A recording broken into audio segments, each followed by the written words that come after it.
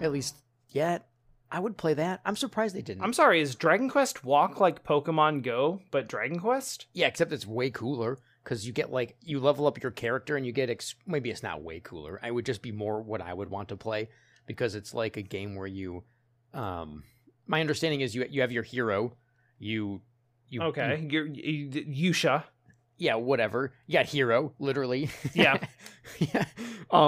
And you go to places and that's how you get experience. Like go here and you'll fight things along the way, but you also get experience when you get to like a monument or wherever the map told you to go to, and that's how you like complete quests and do events and stuff, and then you do it that way. And that to me actually sounds more fun than Pokemon, just because I like Pokemon, but I like RPGs. Like that type of RPG. Pokemon more. Go doesn't have a very strong sense of progression to it. No. Actually, unless you're willing to play it for like 10 hours a day, once you get to a certain point, it feels almost impossible. Yeah. Yeah, I mean, there's stuff you can do, but like, I don't know. I still play it, but I kind of play Pokemon Go as sort of a time filler. It's like, I'm out with the dogs, I might as well get my steps in to like hatch eggs and stuff. That was where, if I was, so my phone's old and it's kind of slow sometimes, so it was easy for me to stop playing it. But if I had a new phone, I would probably still be playing it just as an excuse to be like, oh, it's sunny outside, I should go walking. And obviously I can't just do that without some type of motivation. Right. In my case, I have to do some outside walking because dogs. Right. But it's just something to do while I am out there that isn't just walking, which is nice. Yeah. Yeah, it's sort of fun to, see a Pokemon or whatever and catch it. And you're like, hey, that's kind of cool. I don't even know what that Pokemon is. That was my experience most of the time. Weirdly, Pokemon Go has like taught me more about Pokemon and like the actual Pokemon that exists and what their types are than like almost any mainline Pokemon game. Yeah, aside from like Red and Blue. Oh yeah, Red and Blue was, because it's just like that's like saying like you learn more in your first 2 years of life than you do in the rest of your life. It's because like you have to learn all of the basic human skills. So like Red and Blue is me learning all of the basic human skills for Pokemon, but like since then all of my knowledge is completely atrophied. Like when I think of types. When I was playing Pokemon Go at first and I thought of types, I was like, I don't have a goddamn clue what fairy type is. Like, I don't know what. I still don't fully understand the type advantages for Steel and Dark. I just know Steel was weak to fire. Yes. And Dark was strong versus Psychic because it was supposed to be like the anti-Psychic type. Yeah, but other than that, balance. I forget. Yeah, it's the balance patch. It's the balance patch for Psychic, because Psychic was completely busted in Gen 1. Except it wouldn't have been if they had... So Bug was strong for Psychic for whatever reason, but every single Bug type was like Poison or Fighting or whatever. So it was like, well, this was a smart choice, Nintendo or Game Freak. Yeah, that's the problem in Gen 1 is like a Bug and Ghost are supposed to be Ghost, the counterbalances to Psychic, but there is one Ghost type. And it's poison. Yeah, one Ghost type tree or evolution tree, which is the Gengar Haunter or the Ghastly Haunter Gengar tree.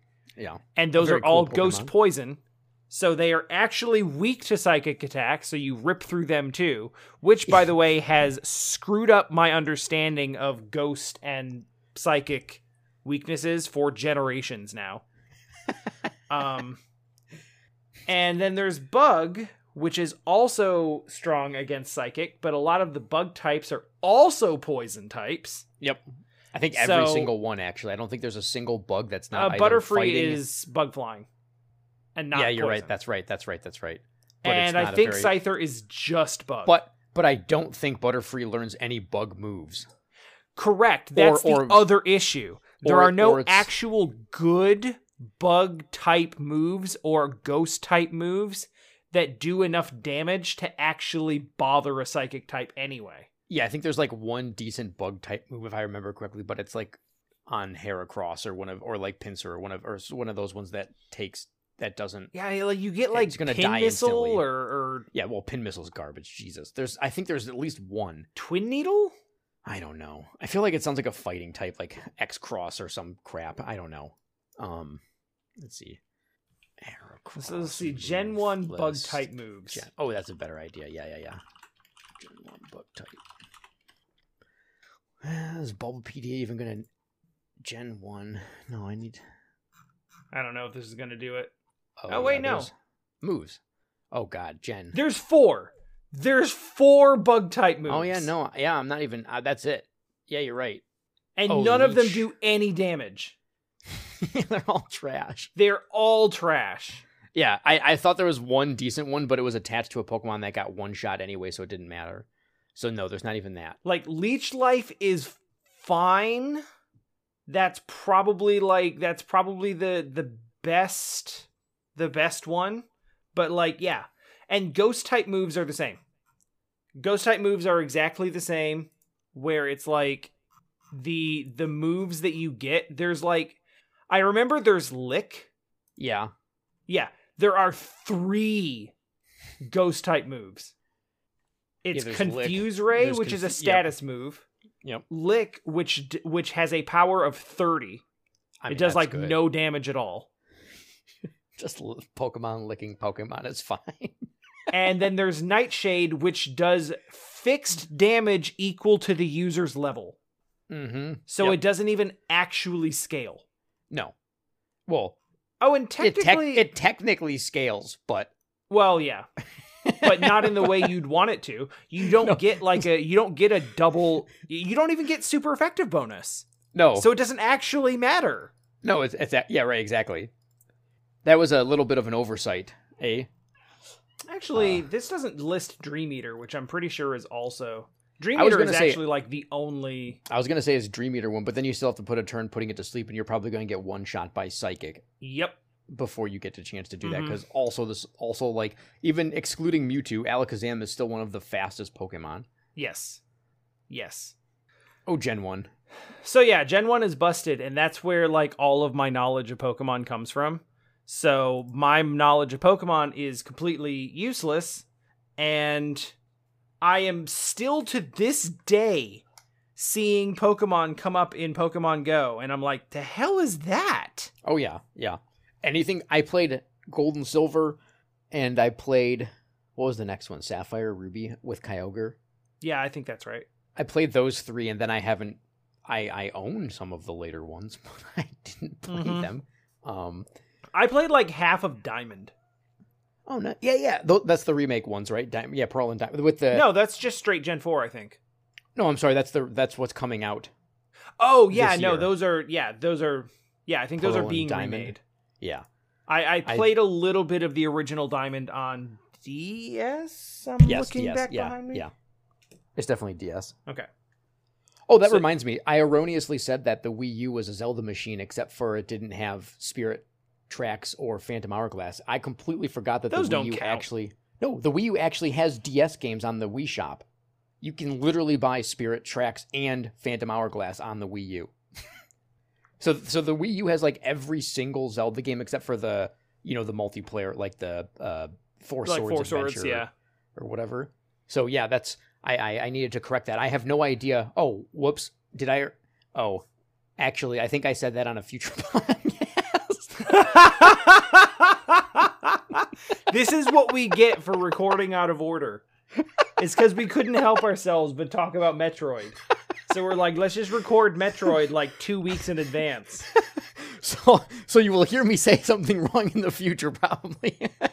Preemptive correction. That's cool. Hey, we've created a time paradox. If only everybody could process preemptive factual corrections. The world would actually be a better place. This is a very, very true statement that I feel like is a dangerous rabbit hole. It really is. It like Minority Report, right? Let's stop the crimes before they happen. Stop the information crimes before they go out. Or as the newsroom calls it, editing. Yeah, so sometimes I feel like just taking a moment and thinking before saying things is also a similar superpower that some people appear to lack. Yeah, that is saying or posting or whatever. That is accurate. I know it's like when we were talking about Life is Strange, and they're like, "You have that ultra superpower, empathy." It's like you gotta be kidding me. Yeah, but then you look around, and you're like, "Oh wait, no, this does seem to be some sort of special power that people lack." Is this what people need to hear? What is happening? Oh man! As long as we're getting into pseudo political grounds, here's a way to focus our energies on that while keeping it within the realm of normal podcast discussion. Did you hear about the Epic Apple judgment situation? No, I did not. Did you hear about you heard about the lawsuit, right? Yeah, like I don't remember who was suing who, but one of them was Apple was mad that Epic was going to sell their stuff outside, and Epic was making it look like they were doing it for the people because they were going to charge less or something like that. Right, yeah. The cut of the Apple Store. Right. So Apple, like every sale made on the Apple Store or through apps that are run through the Apple Store, Apple gets a 30% cut of everything that you make on apps that run through their store forever. Sure. And Epic, with, making gazillions of dollars through Fortnite, was like, how about if we don't, though? Yeah, accurate dollar amount there. So, like, it's in an unfathomable amount of money, dude. I'm playing Cookie Clicker, and I'm not even sure Cookie Clicker quite grasps the amount of money that Epic is making from Fortnite. Like, it is unfathomable. It is unimaginable how much money they are making from this one video game. Yeah. But they are also giving a decent chunk of that unfathomable amount of money away to Apple for running it through the App Store. Sure, and that's and one day they were like, how about if we just don't do that? Hey, buy your V-Bucks on the Epic Store, so that you don't buy it through Apple, and we'll give you a 30% discount. Yeah. Which to them is like, okay, so basically you save 30%, we make the same amount of money because you didn't buy it there. You're happy and it doesn't cost us anything. Well, and you're more likely to then spend an additional amount of money. And you're more likely to spend additional money, yeah. So it does ultimately benefit them, but not in a profit margin sense. If you were to look at right, if you were to purely look at the numbers, you could say, well, what's the difference? When obviously, if you think about it for a half a second, it's like, well, there's a massive difference in terms of why you would want to benefit from, or why you would want to do this. Yeah, the behavioral psychology of it is like, you're probably going to spend like, I don't know, $20-$30. Yeah. So you can spend if you're going to spend $20-$30 anyway, you can spend, you can spend $30 on the App Store and have Apple take 10 of that off the top. Or you can spend those $30 on the Epic thing and get more for your money, and then Epic gets more of your money. Yep. They get the whole 30 instead of 20. So they did that whole thing, and Apple was like, screw you, that's against terms of service. And then it became a big legal battle against spoiled billionaires wanting to keep more of their billions. Sure, yeah. So the ruling came out yesterday and is actually sort of promising. Oh, why? What was it? So nobody got quite what they wanted. Huh, okay. But the precedent that it sets is potentially really good for smaller creators and developers. So the end result was Apple gets damages from damages from Epic. And I think it's a lot of money, but in the grand scheme of things, like a pittance. I think it's like $4 million or something like that. Yeah, that's nothing. Yeah, I mean, I'm not for me. Scale, I'm not talking about for Tom. That's an enormous amount of money, but I mean for Apple, it's like $4 million is neighborhood changing money. Yeah, that's for like normal America. That's like for Apple, it's pretty much what you'd find in the couch. Yeah. Yeah, so on that scale, it is high. essentially nothing. So they get damages in the, basically as like, here's about what we think you missed out on by Epic doing this. Yeah. For the time that you allowed it to happen. Apple, meanwhile, does not have to relist Fortnite if they don't want to. Wow, interesting. Because that was a big thing, is like they delisted Fortnite for basically breaking terms of service. Sure, yeah. And they don't have to put it back up. They can do whatever they want. However, and here's the big thing, Apple going forward has to allow all of their creators and apps and developers and everybody to advertise alternate methods of payment. They still get to take their 30% off the top, but they can no longer prevent developers from providing outbound links or information about how they can pay like outside of Apple's service. Oh wow! So if they buy it through the Apple Store, they get to take their 30%. But if I'm like, hey, you can also just come to my website and buy it. Yeah, if you drop a Cash App link in your app, right. They can't do anything about that. I mean, so that sounds great to me. That's how it should have been. I feel like, anyways. Yeah, and that's ultimately what the core of the lawsuit was about. Is, does Apple get to control the payment method of apps sold within their store? Man, Apple is not going to be happy for that. That's going to be the most expensive $4 million they've ever earned. Yeah, right. That would be that's a huge loss for them overall. Yeah. I think again, like, it falls to them to make the experience of buying through their store like convenient enough where people don't care enough about that extra 30%.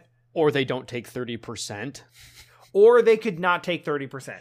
Which, again, will ultimately hurt them. At the same time, there's the issue of, every developer is not necessarily going to offer a 30% discount to make that more attractive. Most won't. Right, yeah. They're not going to say, like, or buy it here and it'll be this much cheaper.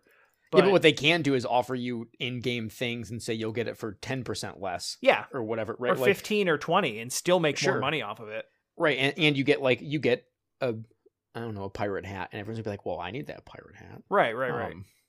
And the world collectively likes to quote unquote stick it to the man, regardless if that's just a larger, even if it's just a smaller but also large man.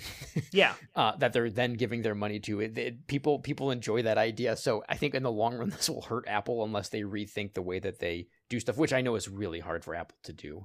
Yeah. They're not really big about rethinking their own ideas. No. They really like to rethink everyone else's ideas, but they're not really big on like change from within. Especially if they could like change like the size of their port or something like that. They like that. That's a really big upward movement in terms of progression.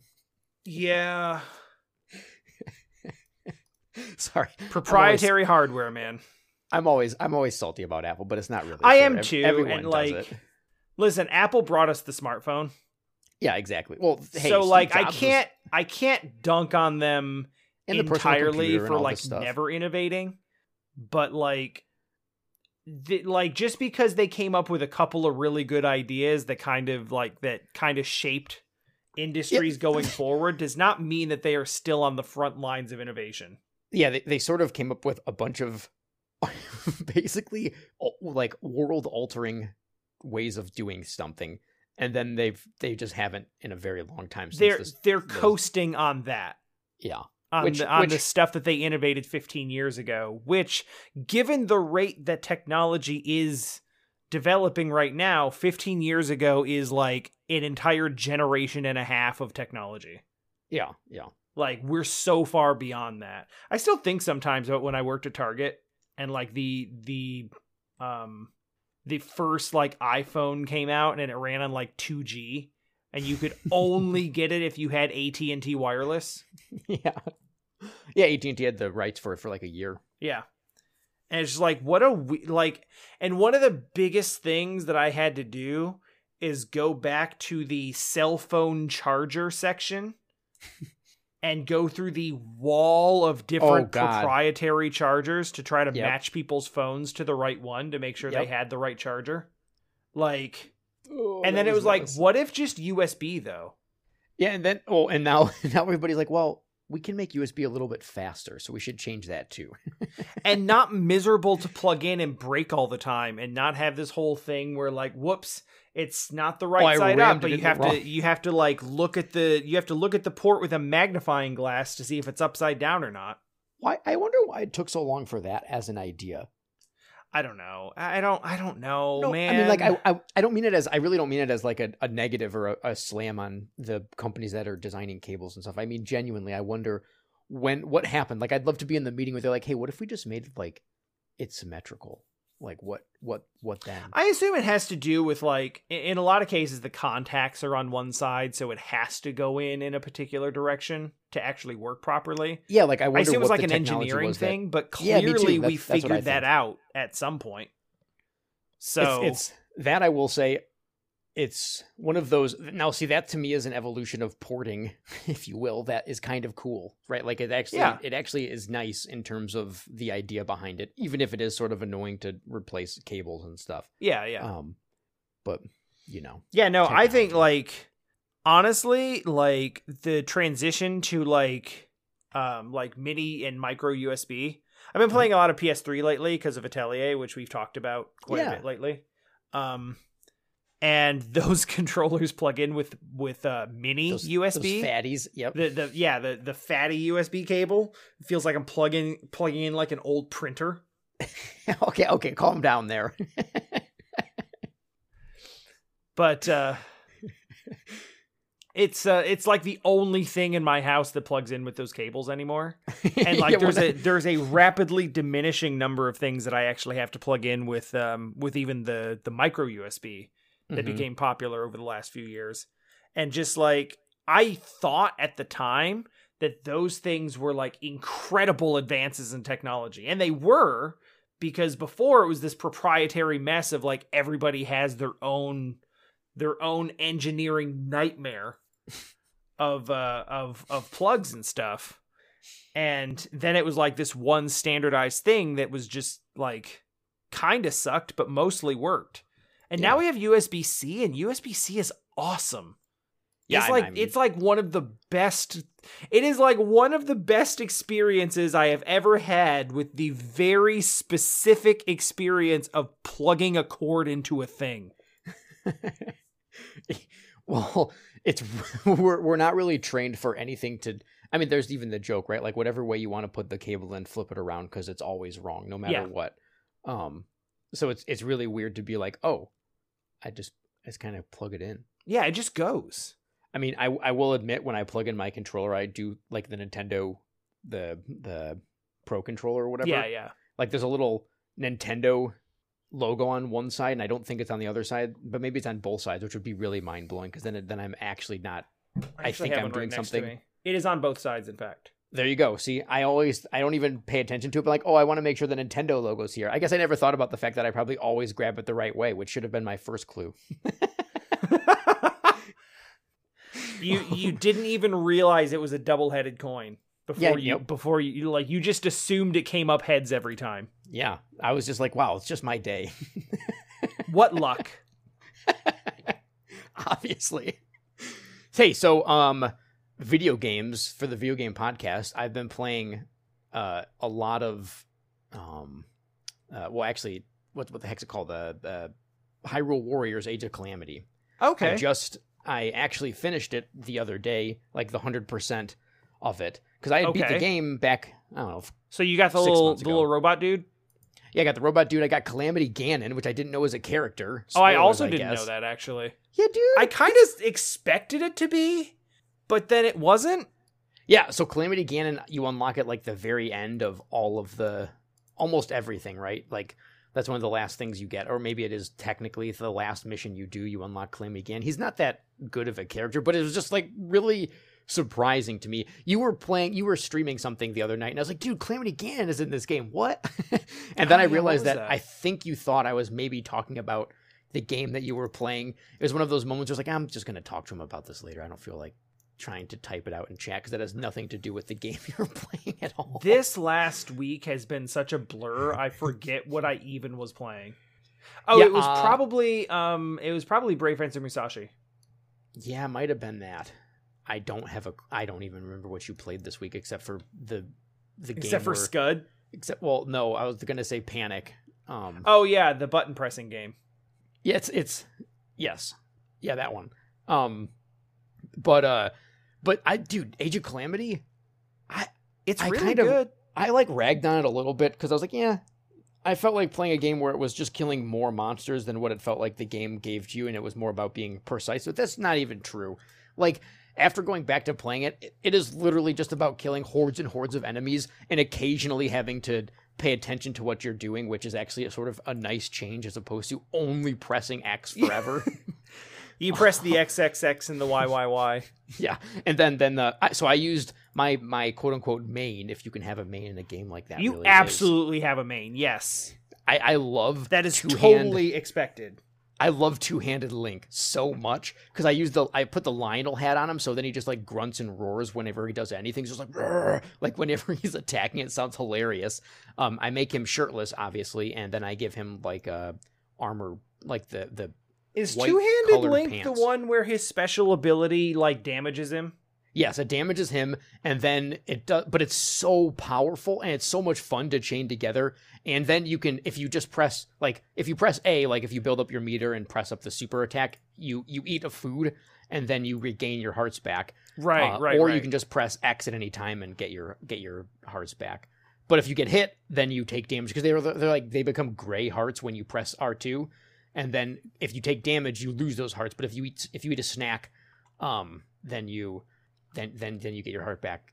So it's not surprising that A, I picked the weapon that is clearly the dumb brute force weapon, and B, it's also the one where you have to eat to sustain yourself. Yeah. I'm not surprised by this decision. And dude, I loved it so much. It felt so good because it's like huge screen clearing attacks, super easy all the time, because the drawback is supposed to be you're doing damage to yourself, but the game's not especially difficult. It's fairly forgiving in terms of that. I mean, I don't have the DLC, so it can become difficult, but like the game is definitely set up for you to succeed. Yeah, because I'm just playing on normal, occasionally hard, and sure. Sometimes easy if I was just like had to do a mission more than once, because I was trying to go through and beat various things on all the difficulties, but my game wasn't registering me completing them sometimes on certain difficulties. Like I'd finish the mission on normal, and then when I'd go back to the screen, it didn't like have any of my stats for having beat it on normal. I was like, well, that's weird. So I was like, you know what? This is a great opportunity for me to not care about stupid crap like this. Right. But no, I had so much fun going back and playing it because I sort of rushed through the story and did a lot of side quests, but then I got to a point where it felt like the side quests were just endless, and they really are, it feels like. Even there's definitely a lot. I kind of did as many of the side quests as I could leading up to the end of the actual like story. Yeah. But then you get to that last chapter, and then it just like starts popping stuff all over the map, and I'm just like, no. Yeah, it's pretty much. No, I was ready to be done. That's how I felt. That's how come going back to it was fun, because I was removed from that wanting to be done with the game. Like I had already finished it, so it was just going to play it because it was a fun game to play, which changes, how you feel about it, obviously. It's a really weird thing, like being in the position of streaming. Sure. Really has like drastically changed my opinion and sort of approach to finishing games. Okay. Because it used to be like I used to have this whole thing, and still do for a lot of games that are like games I play offline.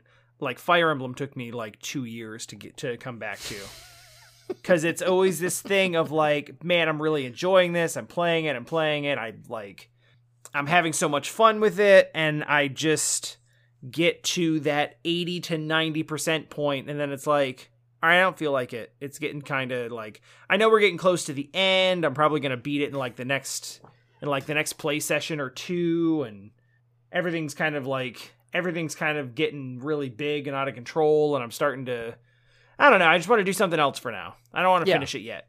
And then like a year goes by, and I'm like, I still haven't finished it, and I kind of forget everything that happens. Yeah. It's like, oh, I'll start over. Oh, no. Yeah. So streaming puts me in a very, very different position where like finishing a game so that I can move on to a different game is an exciting thing. And it's something to like strive for. Mm-hmm. Right? So now I'm at a point, like at one point, if I finished a game, I'd be kind of sad that it was over. And then a bunch of post-game content would pop up. And I'd be like, oh, there's more stuff. Yay, there's more stuff. I dread post-game content now. Wow. Because now it's like, oh yeah, okay. Cool. I finished the game, and I can like, in my mind, I can kind of like round it off as like a complete experience. And I've seen what there is to see, and there's really nothing more that's like worth my time to spend on it.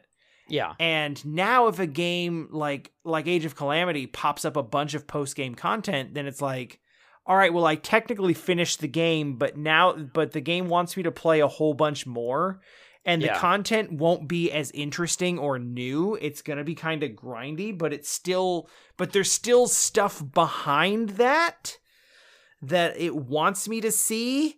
And so I'm still going to have to set it aside, because I'm not just going to keep playing the same game and doing the same missions over and over. But I just have to like let it sit in my mind as like complete, but technically not. Yeah, that's I hate that feeling when I feel like it's done, but I'm not done. And then I think about it, and it's like, I should finish that game. But it's been kind of nice for my wallet lately, because that is nice. I'm going back to playing games that I own, because like, I can finish that game instead. Yeah. Something new. I've been doing that too, but like Lost Judgment and Metroid Dread are gonna. Oh no, Metroid Dread is a day one. I don't care. I can't wait to play it. Not that I've been playing any Metroid games at all lately or anything. Yeah, no, it's fine. We're not. No. Not yet. We've been doing good. Not yet. But yeah, so I really enjoyed going back to play more Age of Calamity, and I hope that they make another, Warriors-esque game eventually featuring Nintendo characters. I always wanted them to do a Mario one, because I think that would just be awesome. I don't know if they could like reconcile. I would actually like to see a Metroid one. That would be so sick. The problem is there's one character you could use. I was about to say, I'm not sure how the character selection would work, but they can do anything they want. They can figure it out. Okay. So let's actually workshop this, because I feel like there's potential. It would not be as large of a roster, but it wouldn't be like as large of a roster as Zelda or anything else.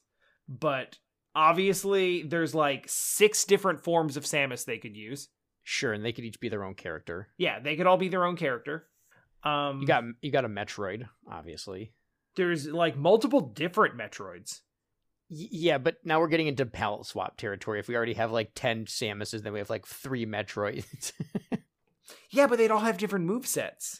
I guess and it's also, okay as long as they're distinctively not different. Talking about it yet, but like there are in fact different types of Metroids that do different things. There are there's like 6 different Metroid stages. So like you could evolution. have your standard Metroid, and that could be a moveset, and then you could have like, the Omega Metroid be a thing, and then you could have it would be stupid, but you could have literal like room fight Mother Brain be a... Oh, absolutely. If you can put the giant great fairies in it. The golden Chozo from like Super Metroid would be a good one. Absolutely. Yeah, throw Chozos in there. Throw let's give Ridley. Yeah, if you could Ridley, put Calamity absolutely. Ganon, Ridley and Kraid would is one. absolutely have to be in it. You should put oh god, what's the joke boss? Where's his skin Crocomire? melts off. Yeah, Crocomire Yeah, could be one. Crocomire. Throw Crocomire in there. Perfect. Yeah, actually, any of boss could be it, but that's sort of that's getting into end game territory. That's not really like playing through the game characters, right? Like those are fun bonus things. It'd be sort of weird. I mean, depending on what the story is, I guess Ridley has teamed up with you for some reason, which sounds awesome and stupid and perfect for a Warriors game. Yeah. No, like they would have to write it in such a way that like Samus teams up with enemies, because there are not enough choices otherwise. Like you could grab some Federation Force people, I guess. Yeah, random Federation warrior, your dumb person that you love from Other M. Oh, Adam Malkovich? Yeah. Yeah, throw Adam Malkovich in there. Throw God, there's just like okay, this sounds stupid, but what if you could be Samus's ship? Yes. Yeah, absolutely. That would be awesome. Yeah, absolutely. Because that's what I would want to be. Make using the ship, but like, yeah, totally. 100%. That's like, again, they made the Great Fairies work. They can do big, dumb, like, they can do like big, giant, dumb, like, character with giant, slow attack that hits the whole screen. Yes. Like, it's not even an issue. But then you like for like Samus, you could put like the normal power suit Samus, and then you could have like Varia suit and Gravity suit have like different move sets. Mm-hmm. You could make Zero suit a thing. You could make the fusion suit. You could make the fusion suit a thing. You could make you could make the ship be a different character, or you could make it. Oh my god, the animals. Yeah, I was gonna say the animals can fly the ship. That's how it's a different character. Yeah, that could be awesome. Yes. That this could work. You could do totally this. Work. Yeah, there's no the joy of Warriors games is anything is possible. The guy one of the guys that worked on it said that he was really hoping to one day do a Mario one. And I remember when they announced Zelda, I was like, God, if they did a Mushroom Kingdom, that'd be cool. So it made me smile that he wanted to do something like that, but I'm not sure if Nintendo would let that happen, because see, it's I don't know. See, that's kind of where I was starting to go with it before I recommended Metroid, is like Mario has a particular image, and that image does not involve killing 2,000 things in 10 minutes. Yes. Somehow I can't picture even that. If they're just Goombas and Piranha Plants.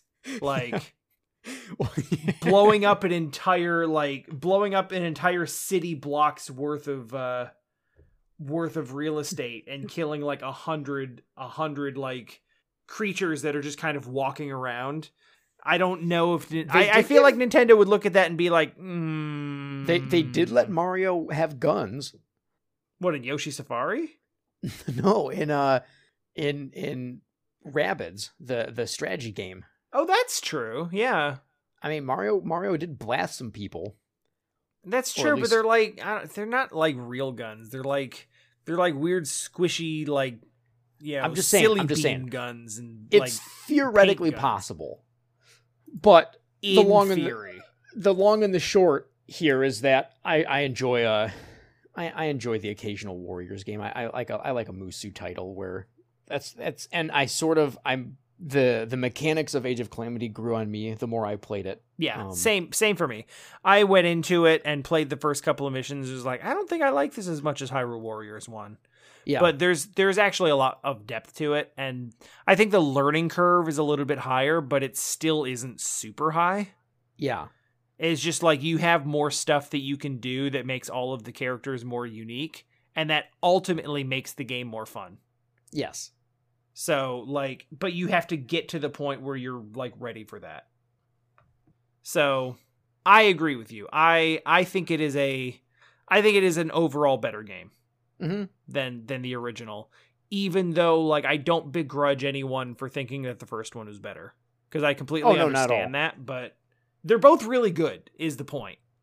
Yeah, it's really more a matter of, I don't know. I actually don't know what I would need to play the original one again to help to actually to make an opinion, because it's been a long time since I played Hyrule Warriors, because I only played on the Wii U, and I didn't even play it that much, only like 10, 15 hours or something, which is that's nothing for any game, for a Musu game, but especially that one, because to do everything is like 1,000 hours or something stupid. Mm-hmm. Which is not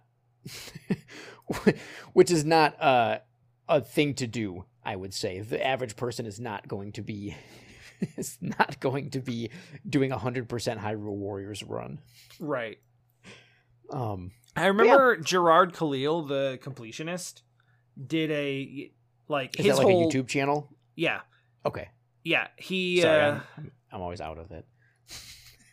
he's been big for a while, and his big thing is that he goes through and reviews specifically the 100% playthrough of a game.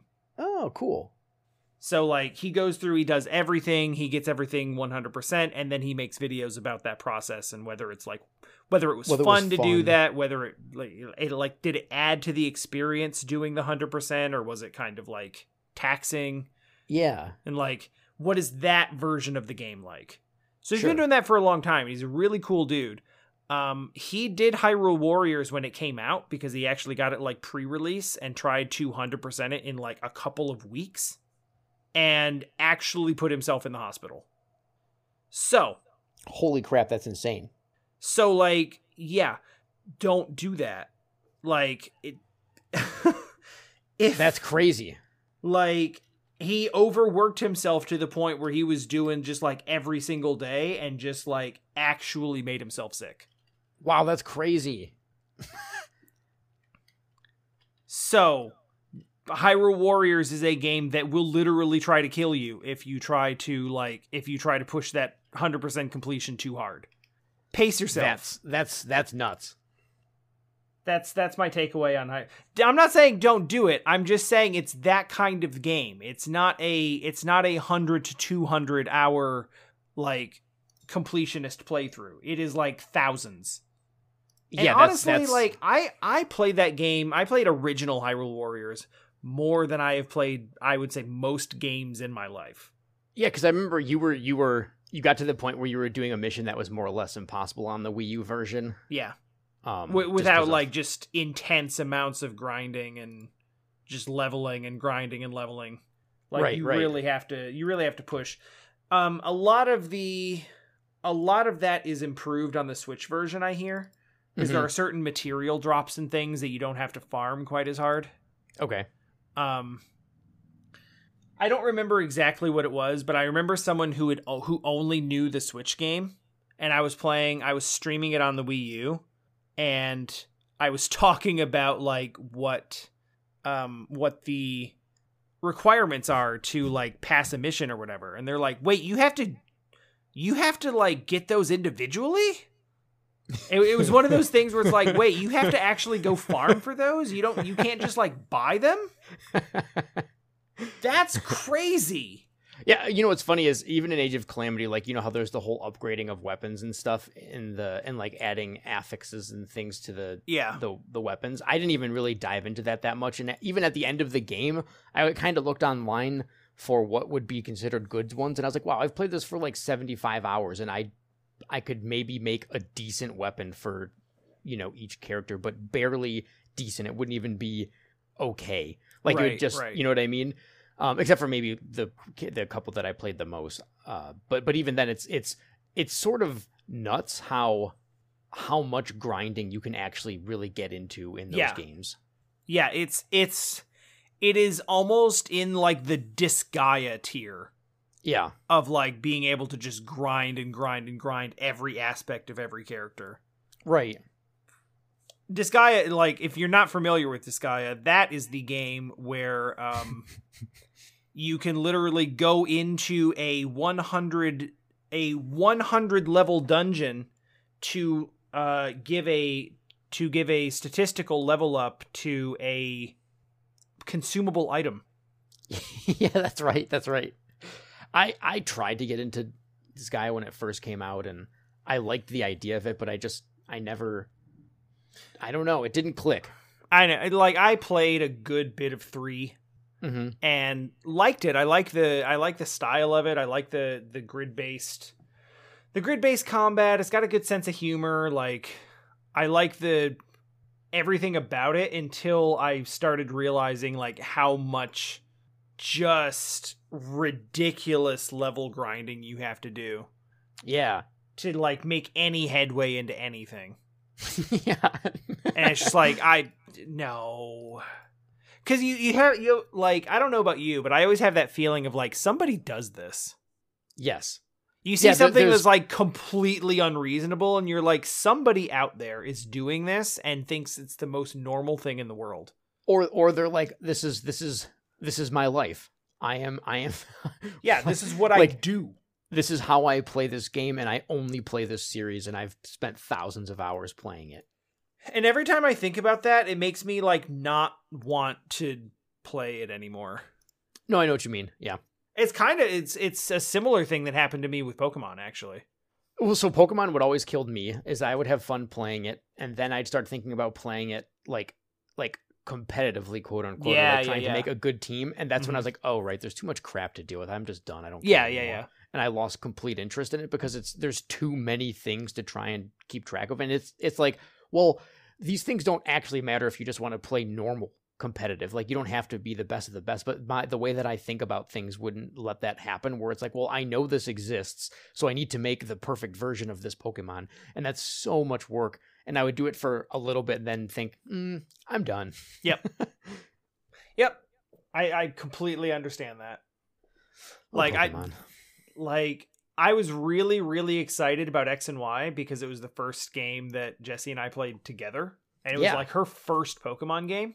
Oh, and she was only just getting into it. And I was getting like back into it after like a decade away.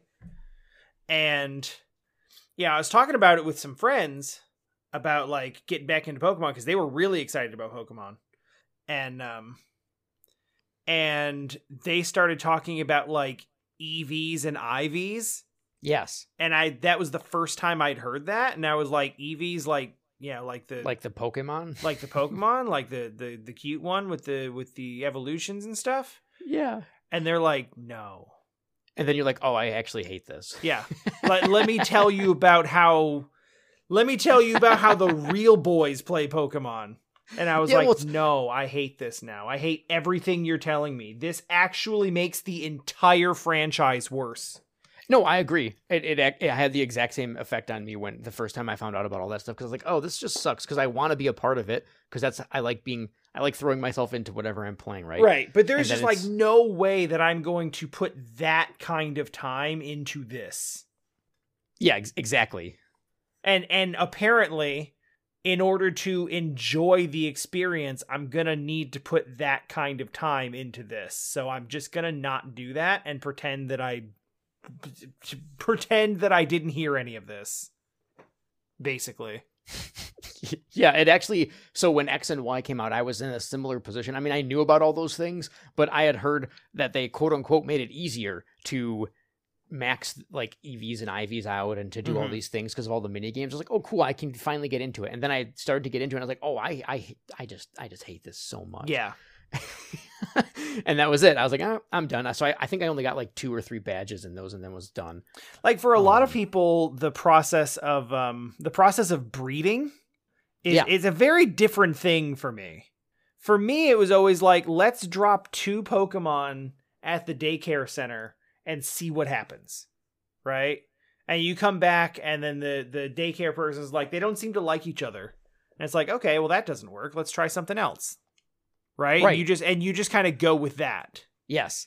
But the real heavy air quotes way to do that is to like find your Pokemon's hidden stat values and make sure you're breeding the ones with the highest stat values so that you can get an egg with even higher stat values and then bring them all up to like maximum 100 so that you can have your 1 extra point of speed. at level and 70. it felt like and what's insane is that obviously that does not matter. Like it really doesn't matter for the way that I was going to play the game because I'm not going to be competing for real. Right. That's the whole thing is like you can safely ignore 100% of that if you are just playing to beat the Elite Four. Yeah, and even then, not only can you ignore it, but it's detrimental to the experience. Yeah, because you're going to waste so much time doing this stuff that right is not important. But I couldn't get past it as a person, which is why when I played the Switch version of Pokemon, I had a lot of fun because I was able to. I don't know why I was just able to ignore it all because Lachise and I were just playing and having fun, and the game was just kind of different and the stat stuff didn't matter. But once I beat the game, I was like, oh yeah, I'm going to play some more. I'm going to get really good Pokemon or whatever. And I was like, no, I'm done. And so I thought I've been thinking about going back and trying to collect Pokemon, like just to get like the 400 or whatever there were in the Pokedex, just because it's something I sort of wanted to do. And I did it in the original Pokemon, like Red and Blue. I was like, oh, that could be fun to do again. So I might be able to. Because then you can ignore that stuff because you're playing for a different purpose. It's like, okay, I'm not playing to compete. I'm not playing to have a good Pokemon team. I'm just playing to collect them all and stuff them in the computer. Right. So that might work for me. I'm not sure yet. It's been a while since I tried to like really go into collection, but like I do think that's a fun way to play. Yeah, if it's or just like the way that you get. Played. Yeah, the way that you played was really cool too. The Nuzleaf or Nuzlocke or whatever. No, Nuzleaf is a Pokemon. Nuzleaf is a Pokemon. Nuzlocke is the version of the game that's named after the Nuzleaf. Yeah, actually, do you know why it's named after him? Because I don't. Yes, it's the dumbest reason. Okay. Are you familiar with the old TV show? I called it old, and it's not that old, but it makes me feel old to call it old. Because it has aired since I was an adult. Lost? The Lost TV show? Yeah, the TV show. Yeah, that the show that made a whole bunch of there was a comedian that was like, yeah, the ending of that show you could hear every white person in America groaning at the end of the movie or the end of the series or something like that. Yeah. It was the previous TV generation's Game of Thrones. Yeah. Where it started off really, really good and everybody loved it, and then some of the middle seasons got kind of weird, and then the last season was awful. Yeah. And it was awful for all of the reasons that everyone feared it would be, which was, hey, we guessed the ending in the very first episode. Yep. But yes, sorry. I didn't expect you to bring up Lost. There's a character in Lost called John Locke. Yes, yeah. And I don't know the actor's name. But the guy who came up with the idea of the Nuzlocke literally just called it that because he thought that Nuzleaf kind of looked like John Locke from Lost, so he called him Nuzlocke. Okay. All right. That's literally the reason. That's actually it. Yep. That's awesome. Yep. And with that, we'll take a word from our sponsors. So we managed to not bring up either the name of the podcast or the game we're talking about this week, but that's okay. Because if you opened this, you probably know both, but this is the Retro Breakdown. This is a specifically requested. So this one's kind of weird because Sadie Rain is the one who originally requested that I play this game. Yeah. And she requested it multiple times, but then Rayam is the one who actually put the points down to request it specifically as a podcast. A little teamwork there. So it's kind of both of them. It's kind of both of their requests. Yeah. But so thanks to both of them for requesting it, because I have played Lufia 2 now after literal decades of hearing people talk about it. Yeah, I didn't actually play through it, but not because I wasn't interested. It just, I don't know, it just didn't fit with my schedule at the time. It is long. It's I don't even think it was that. I think it was more of just I didn't feel like playing an RPG/puzzle dungeon game, honestly. Like, I think it just didn't fit with what I was interested in at the moment, but there's a part of me that regrets not playing it because it is a game, like you said, that I've heard about forever. And it's been one of those ones that's like, oh, I have to play this someday. Yeah. And I feel like I missed my opportunity now. And it's like, well, maybe that's just going to go into the forever, now I will never know category. I mean, you can still, like, this is probably like the big reason you would have had to play it. So it's hard for me to imagine a time when, like, there's a specific reason why Lufia 2 stands out at the top of your list as a thing to play. Sure. So, like, yeah, maybe. But at the same time, like, it's always there. You can always just, maybe there will be, like, a remaster or something. True. Or I can just live it vicariously through you on your YouTube channel where you're posting the playthrough. The playthrough is currently going up, and it is, like, about halfway through at youtube.com/timewanderer. Nice. So that is happening. I have to cut some more episodes of it this weekend. Oh, yeah. So Dean will be primarily leading all of this conversation because I didn't play the game. The one thing I did know about this company is that the developers of this later went on to make the Rune Factory games.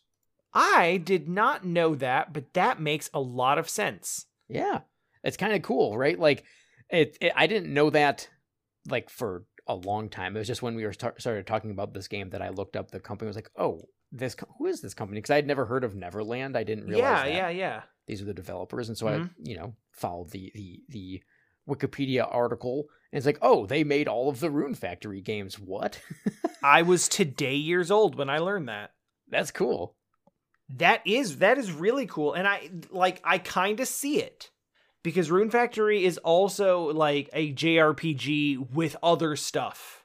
Yeah, a lot of other stuff, actually. Almost to the point of each one of those things could have been their own game, right? Like, and my understanding of Lufia is that in particular, there's one aspect of the game that could have easily been its entire own game. Yep, that's absolutely. Just sort of like a bonus dungeon. It's actually kind of wild. Yeah. We will definitely get to that. Cool. So yeah, that makes sense also, because I know that, like, Rune Factory and Harvest Moon, like, I still don't fully understand the history of Natsume as a company, because I know that there is some bad blood there where, like, the people who worked at Natsume originally were, like, kind of, like, forcefully removed from the company. Yeah, and there was a whole sort of like hostile takeover situation where people, like, the Natsume now is some sort of zombie company that doesn't actually consist of the people who were making games for it initially, and that's why there was a whole weird thing with Harvest Moon.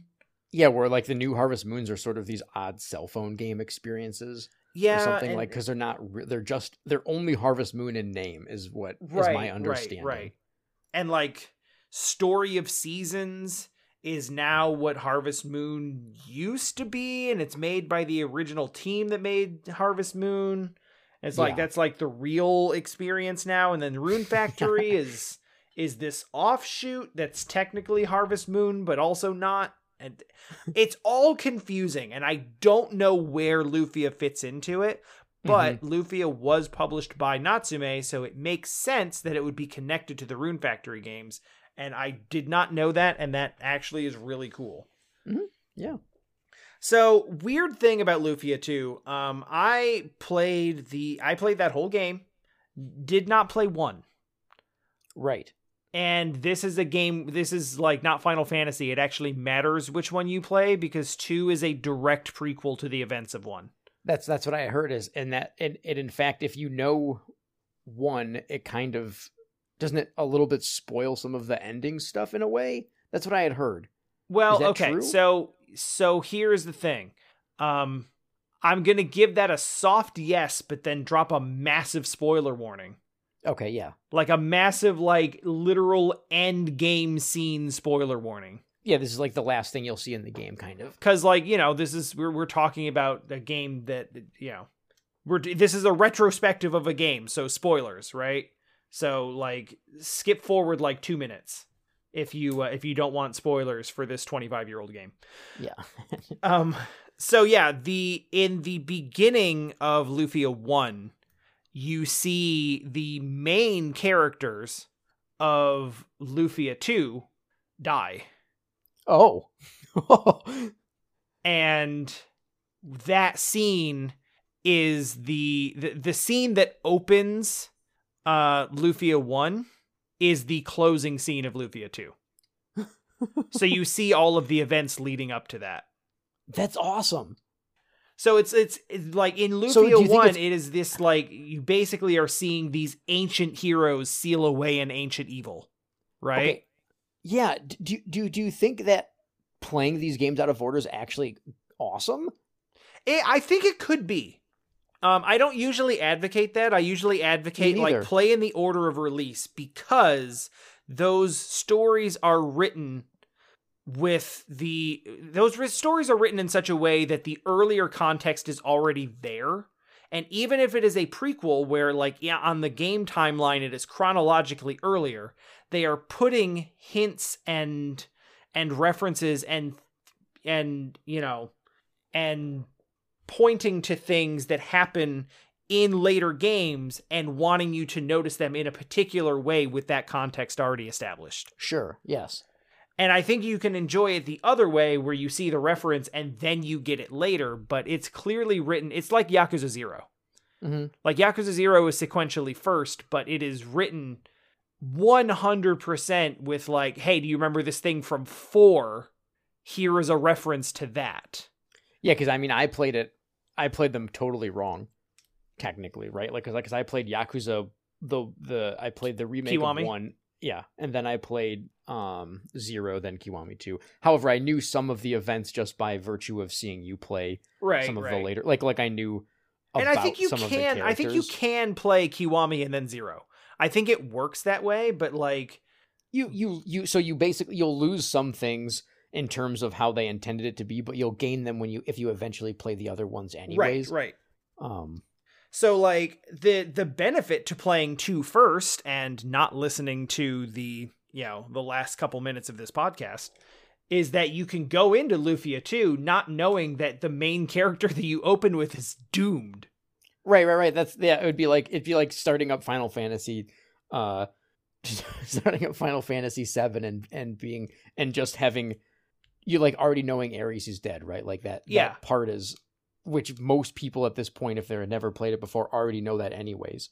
So it does take away from that moment. No, it would be like, no, like, I guess it's kind of like starting up the like FF7 remake in a way, and getting all the scenes with Aerith and just like kind of having that in the back of your mind the whole time. It's sure, like no matter how much cool stuff happens here, you know where it's leading to. Unless they rewrite. Yeah, I was going to say, like, the subtext of that is, of course, the remake is going to be different, so they may change it. But in this case, like, this is a direct prequel that is supposed to be, like, sequentially consistent. Yeah. So you have this sort of, like, apparently throwaway, or not really throwaway, it's just kind of the prologue. Mm-hmm. Is seeing these 2 ancient heroes from like I think it's like 1,000 years ago. Oh, I think like 1,000 years have passed, or there's several hundred or something like that. It's it's a long time. Quest. They do the Dragon Quest thing where it's like it's the same line. Hundreds of years have passed, or whatever. Right. Yeah, but it's the same place. Right. So you see, like, oh yeah, all this time ago, these brave heroes sacrificed their lives to protect the world from this great evil and sealed it away. And now the evil is coming back and you have to stop it. So Lufia 2 is all about those great heroes who sacrificed themselves to seal the big bad away in the first place. So you get to kind of experience that firsthand. So I didn't know that. Yeah. I'm sitting here at the very end of the game being like, they'll be fine. Like, they're gonna be fine. The power of friendship will pull them through. And then it's like, oh wait, no. Oh, actually though. Okay, well, all right. Oh, both of them. Oh, okay. Don't they have damn. Don't they have a baby too, like a kid or something? Yes. Yes, they leave a child behind, which I think is supposed to be like the, It's the descendants of the descendants. Yeah, I think I feel like the great grandson of that Right. Of those heroes are the ones that are going to be the big heroes in Lufia 1, but I don't know. I didn't play it. Yeah, I don't know. okay. But yeah, that was pretty cool. And then actually, like, I feel like there is an argument to be made that you can play 2 without playing 1. Okay. Yeah, that's very rare. Very rare for games that are like actually connected. Actually, I think saying it's very rare is almost an understatement, because I don't know if it's I can't think of a game that would be acceptable where they're actually intertwined. Because sure, the original, like the first 3 Dragon Quests are sort of connected and they're like in that universe, but they don't actually matter. Yeah. Right? Like it's mostly just like, hey, I know this place. That's really cool. The entire first game is one island of the second game. Like that's awesome. Right, yeah. Now, I will throw this out there. It's difficult for me to make that determination seriously, because I don't actually know what happens in Lufia 1, and I don't know how many... true. I don't know how many connections I may have missed. I don't know how much richer that storyline gets if you have all of that missing context. That's a good point. So, like, I literally don't know what I'm missing. Right. However, having played 2 and not 1, I still feel like I got a whole, complete experience. Mm-hmm. And I think that works better because the sequel is technically a prequel. Yeah, I think so, yeah. It would be different if the game was building on events that had already happened and were referring back to things that had already happened, but that's not happening. It's, if anything, referring forward to things that haven't happened yet, or possible references to characters or issues that will be set up in a game later that I'm not playing. So I won't say I'm not playing it ever, but like I'm certainly not now. Right, yeah.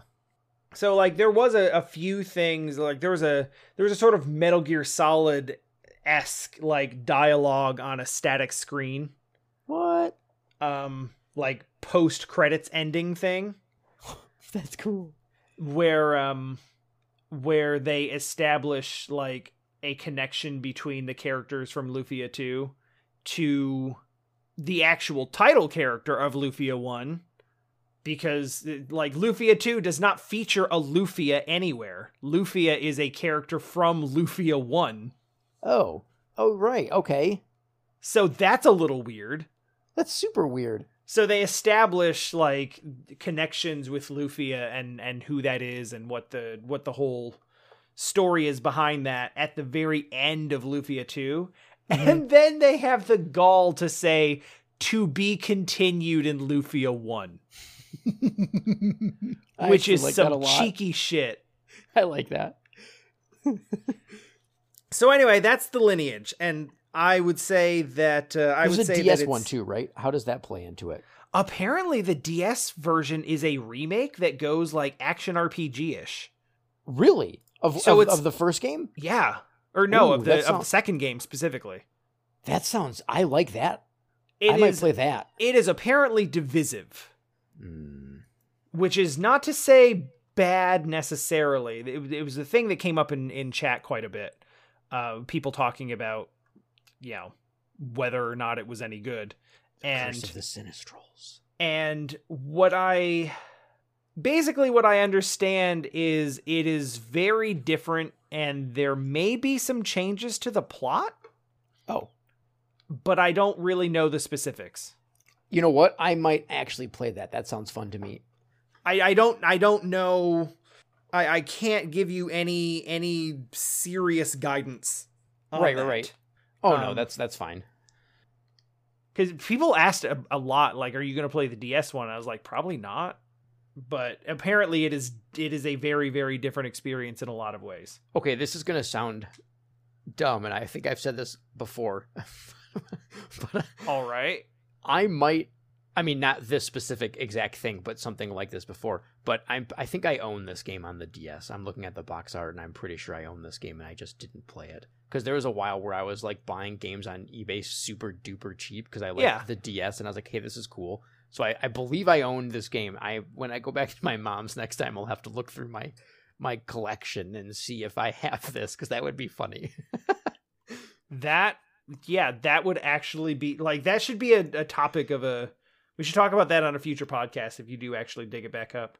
Okay, cool. And if you do play it, I want to hear about it. I'm legitimately curious, just not curious enough to actually play it myself. Yeah, sure. Especially now that I've tried DS emulation, like it kind of works, but I also kind of hate it. Yeah, I could see that being weird. If like it's not even the touchscreen thing, that's fine because the emulator that I use just maps the mouse to it, and that actually probably works just as well. Yeah, that makes sense. But it's the fact that you have two horizontal screens stacked on top of each other. Mm-hmm. And the aspect ratio and screen real estate just is like really unpleasant to look at on your computer screen. Ooh, I didn't think of that. It's just like, it's really hard to, I don't know. I don't like the way that it's laid out. It's different when the screens are like at different angles and you can kind of glance back and forth at each other at each of the screens, and there's a separation between them. But when they're literally right on top of each other and you just have to process this one window as two separate things, there's something about it that makes my brain angry. I can get that. Yeah. I will say, I was just curious, so I looked online quickly. If I don't own it, there's no way I am buying it now because the price of these games have gone up a lot. Oh no. I mean, it's just what you expect when the game. Apparently, game collecting goes crazy. Or something. Game collecting is apparently out of control right now. Anyway, so it may not stay there permanently. So yeah, let me bring us back to center here. So please. What Lufia 2 actually is generally standard sort of Dragon Quest or Breath of Fire style JRPG. Okay. You have your party members with your attack skills and your magic skills, and the enemies are on the other side, and you kind of see the over the shoulder perspective with your characters have their backs facing you, and the enemies are facing towards you, and all the enemies have googly eyes for some reason.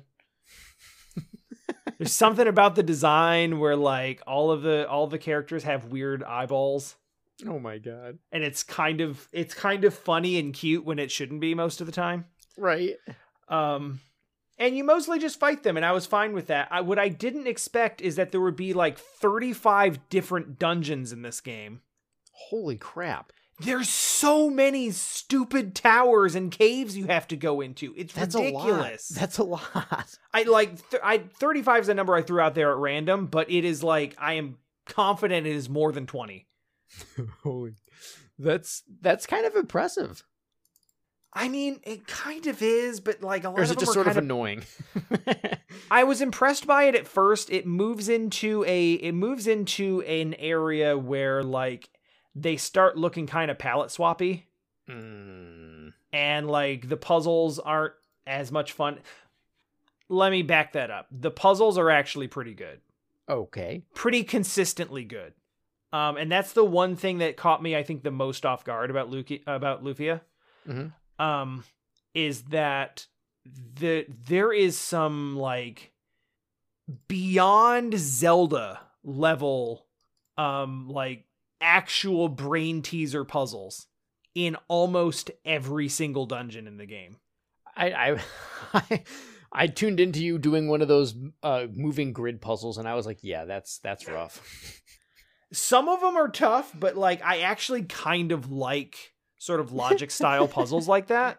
Yeah. When I was a teenager, I had a book of like Sudoku and like the grid based logic puzzles where it's like, A is not G and G and B are the same, and and you have this whole grid of things where you kind of like figure out where everything fits based on the reading clues. And I was like, homework. Oh, this is awesome. I love this. Yeah. You're like, I love homework. This is cool. It's basically homework. But like there's a certain thing about like those types of brain teasers where it's like, oh yeah, I'll do this for fun. I like this. That's actually cool. So this kind of hit that part of my brain in a way I wasn't expecting, where you actually do it wasn't quite on the La Mulana level of like lateral nonsense thinking. Yeah. But it was in that sort of like it was a better level than that because the puzzles were more clear and easier to like wrap your head around, but still kind of tough. So it was in that range of like, it didn't take me that long to solve it, but when it did, it felt good as hell. All right. Yeah. Like I felt like a freaking genius every time I made progress. Like, that's you know that good feeling of like, yeah, got it. Like you're faced with a puzzle and it's not obvious what the solution is. It's not like push this 2 to the left onto the obvious switch that it's supposed to go on. Yeah, well, basically those were the puzzles you got in Phantom Hourglass for the dungeons, where you're more or less were just walking through the dungeon and you knew immediately what to do in every single room, and it immediately gave you access to the next room, and it was just kind of like, yeah, whatever. So you didn't get that feeling of, oh my god, I solved the puzzle. Yeah, this is the feeling of like, oh yeah, oh hell yeah, I did it. That's awesome. And it was like that for, I would say, like more than half of them. Whoa. And a couple of them had me stuck for a while, so that like finishing it was more of a relief. Sure. Mostly because I'm streaming, and it's because like no one wants to watch me be an idiot for 45 minutes. Well, yeah, that's. I feel like that would happen. That could happen really easily, where especially if you start to like think about that too much, then you're not thinking about the game anymore. Yes. And then it can become a whole process of, oh god, I'm not making progress. Oh, I'm not making progress. Now I'm definitely not making progress. Yeah, everyone's going to leave. Everyone's bored. Damn, my entertainment value's through the floor. I'm making even less progress. It's a uniquely stream problem. Sure. But there were a couple of those where I was like, oh, this is taking too long. I'm sorry. And one at the end, which is literally billed as like the ultimate puzzle challenge, that I was like, screw this. I'm looking up a solution.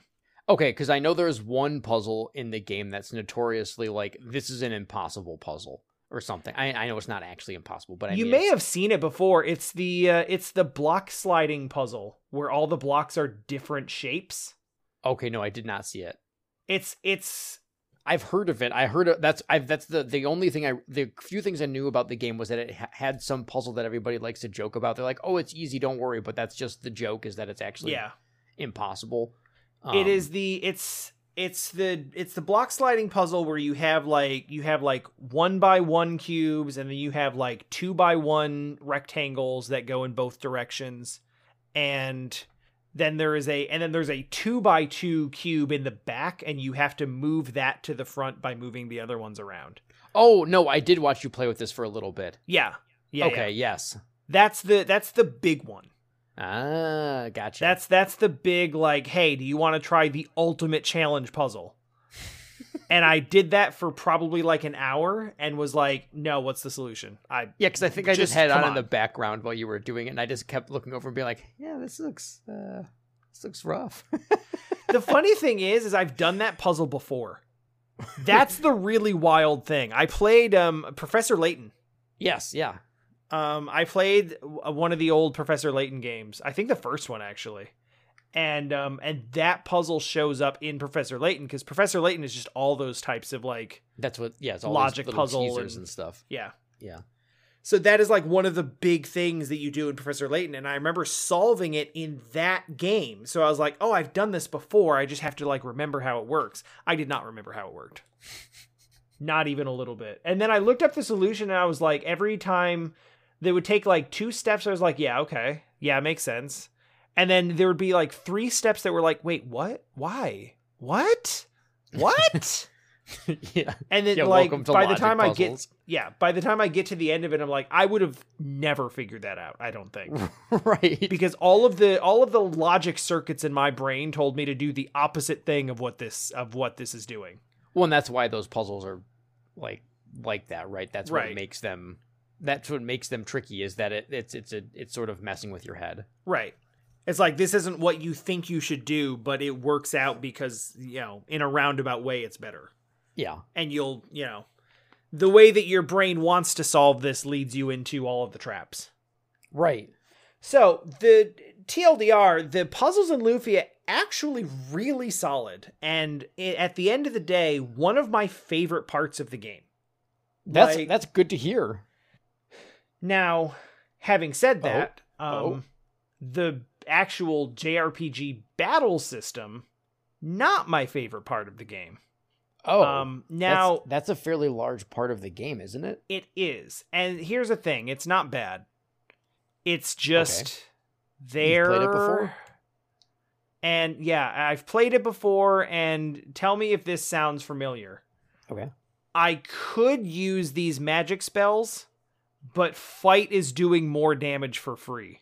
Ooh, yeah. So I'm just gonna mash fight and then heal when I have to. Yeah. In all but like a couple of situations. Right. Way too many of the random battles, especially, more or less just came down to like, okay, there's a fight here, mash the A button until it's over. Well, is there anything that helps bring that together? Like, there's not like classes or anything, right? Like, everyone is what they are. Not officially, but like there are definitely characters that are set up in a particular way. Okay. Some characters have stronger magic stats. Guy, who is the blonde misogynistic dude. Yeah. I remember the character. Yes. He is super, super strong, but literally cannot use magic. Oh, okay. I'm all right with that. He has 0 MP. So he is just straight up a fighter bruiser. That is my favorite character in the game then. Yes. Well, he is actually like one of the best. He is arguably the best fighter. Oh, actually. Okay. Because in a game where most of the fights boil down to just mashing fight, the guy who can literally only do that is really good at it. Yeah, that's weird. I don't know why that would be. So, this game does have a really cool mechanic that I don't think I've seen in any other game in quite the same way. There is a third gauge that you use in battle. You have your HP gauge and your MP gauge, which is typical. Sure. Then there is an IP gauge. Okay. And I don't remember what the I actually stands for. But there are special abilities that you can equip on your character that are linked to your weapons and armor. Oh, interesting. So it is like an additional ability that your armor pieces have. Yeah. Where like it allows you to cast this particular spell from that extra pool of meter, which mostly goes up when you take damage. Huh. Okay. So that's kind of cool. So it's actually really neat. Yes. Oh, now I get it. There was one fight that you were doing where everyone in your team had died except for one person, and they were basically taking enough damage to be able to cast the healing spell whenever you needed the healing spell. Yes. That was attached to their armor. Yes. So it was kind of like this endless cycle, but then you got put to sleep and that was over, and you're like, okay, well, I spoke too soon. There was that one that, that it was like 20 minutes of it, and you're like, yeah, I can do this forever. Great. Oh. Yeah. So that's actually a really neat little wrinkle in the, it also affects, like, not all armor pieces have those abilities. Like, not every piece has an extra ability. Some of it is just, like, a lot of the stuff you buy from stores where it's like, this is just iron plate mail. It's not, like, imbued with any kind of magic. It's just plain basic stuff. So the stats the stats might be slightly better, but you're giving up the ability to, like, heal your party for 25%. Yeah, I imagine that the benefits definitely outweigh, like, the defense reduction, especially if it's a fairly simple game. It's one of those things where you have to, it's an extra thing to think about. In a lot of old RPGs, the gear decision comes down to, like, does the number go up or down? Yeah, it's like, how much money do I have right now? Yeah. Like that's how you you either go grind for it or whatever. Yeah, is it number go up or is it number go down? Mm-hmm. And that's how, like, if number go up, then you get it. If number go up a little bit and it's really expensive, then maybe you skip it because it's not worth it. Mm-hmm. But, like, this is a game where it's like, okay, so that does bring my defense up 10, but I lose this ability. So is that worth it? Yeah, no, that's cool. I like that. And then sometimes you keep multiple sets of armor around because, like, well, I might need this. I might need this ability for later. It's my nightmare. Yeah, it's a lot. The problem with it is that also in the late game kind of goes by the wayside because you can kind of just mash through. Now, I will say, I don't know if that's a typical experience with that game or if that is my pick every fight in the dungeon and get lost and fight everything multiple times. Like experience, because that's kind of how I play RPGs, is like do every fight. Yeah, kill the things as there, don't run away. Yeah. And Lufia is also interesting because it has there's random battles on the overworld, but you spend relatively little time on the overworld. Oh, in the dungeons, it's Chrono Trigger style. It is. That is cool. I played the game for about an hour, so I got that much of it where you go into a dungeon, you get to see all the things there, and I was like, "Oh, that's awesome!" Like that's actually, that is my favorite. You can actually just kind of like most of them have pretty consistent pathing too, so you can just kind of walk around them if you want. Yeah, like, and I think that's my favorite evolution of RPGs in general is seeing an enemy on the map. Yeah, being able to avoid it or not, and just being able to decide whether you want to fight it or not. Yes, I absolutely love that. Yeah, I also think didn't Lufia 2 had if you don't move, the enemies don't move too, right? So you can take time to think of stuff. That's actually at first I thought it was going to be like a mystery dungeon thing where they like try and walk at you all the time. Well, in mystery dungeons actually the same way. Right. Where if you don't move, they don't move. Yeah, but they're also.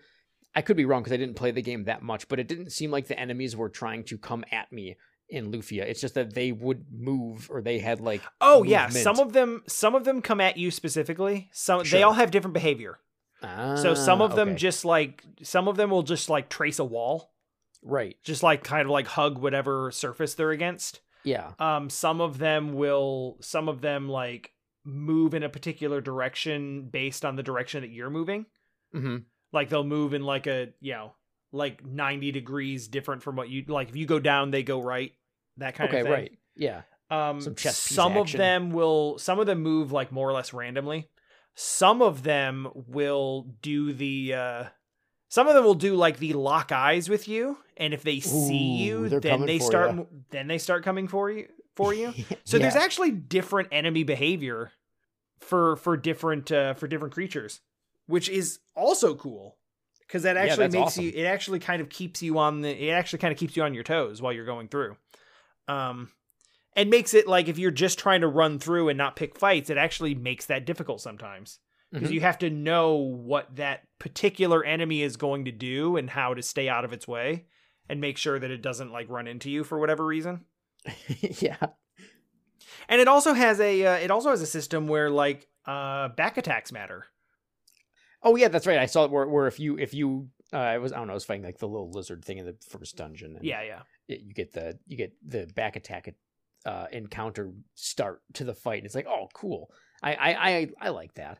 Yeah, and if you mismanage it, they can actually get the back attack on you as well. Mm-hmm. So it's a nice way to make like the preemptive attack or the surprise attack or whatever. Like normally that's just something that happens in the background in RNG. Mm-hmm. And in this case, it's like, no, you actually manage your movement in the dungeon. And if you plan your movement well, you can just get preemptive strikes like most of the time. That's neat. So it's a really, really nice way of handling a lot of that stuff. It's just that I, for a number of reasons, got way too strong, way too fast. Oh, probably just from fighting everything. It's what it feels like. It feels like I was overleveled. But I didn't really do anything specific to overlevel myself. Yeah, you just played the game too well. I mean, like, by killing everything, I mean. Yeah, I just kind of picked all the fights, and I feel like the game doesn't really intend for you to pick all the fights. Yeah. So, like, early on, I actually got wiped because I wasn't strong enough. Okay. So, like, it's not like I was burning through levels the whole game. There was a point where I actually had to go back through and pick up a couple levels just to beat a boss fight. But it kind of felt like everything that happened after that, like, maybe I over-leveled there, but I only picked up, like, 3 or 4. So it doesn't feel Sometimes like I should have, like... all you need, though. Like, yeah. there are some RPGs where the stat gain is actually almost entirely tied in however they do the programming of it to, like, the level of your character. Yeah. So being higher level is a really big deal. Yes. Yes, definitely. And so maybe that's just how it worked. I will admit there is one thing that I did that did sort of set me on a path to being overpowered. Oh, what's that? I went to the Ancient Cave. Okay, the Ancient Cave is the game in a game, correct? Yes, that is the game in a game. Lufia 2 does something that I cannot think of any other game of that era doing, which is to throw an entire fully featured level 1 start roguelike dungeon.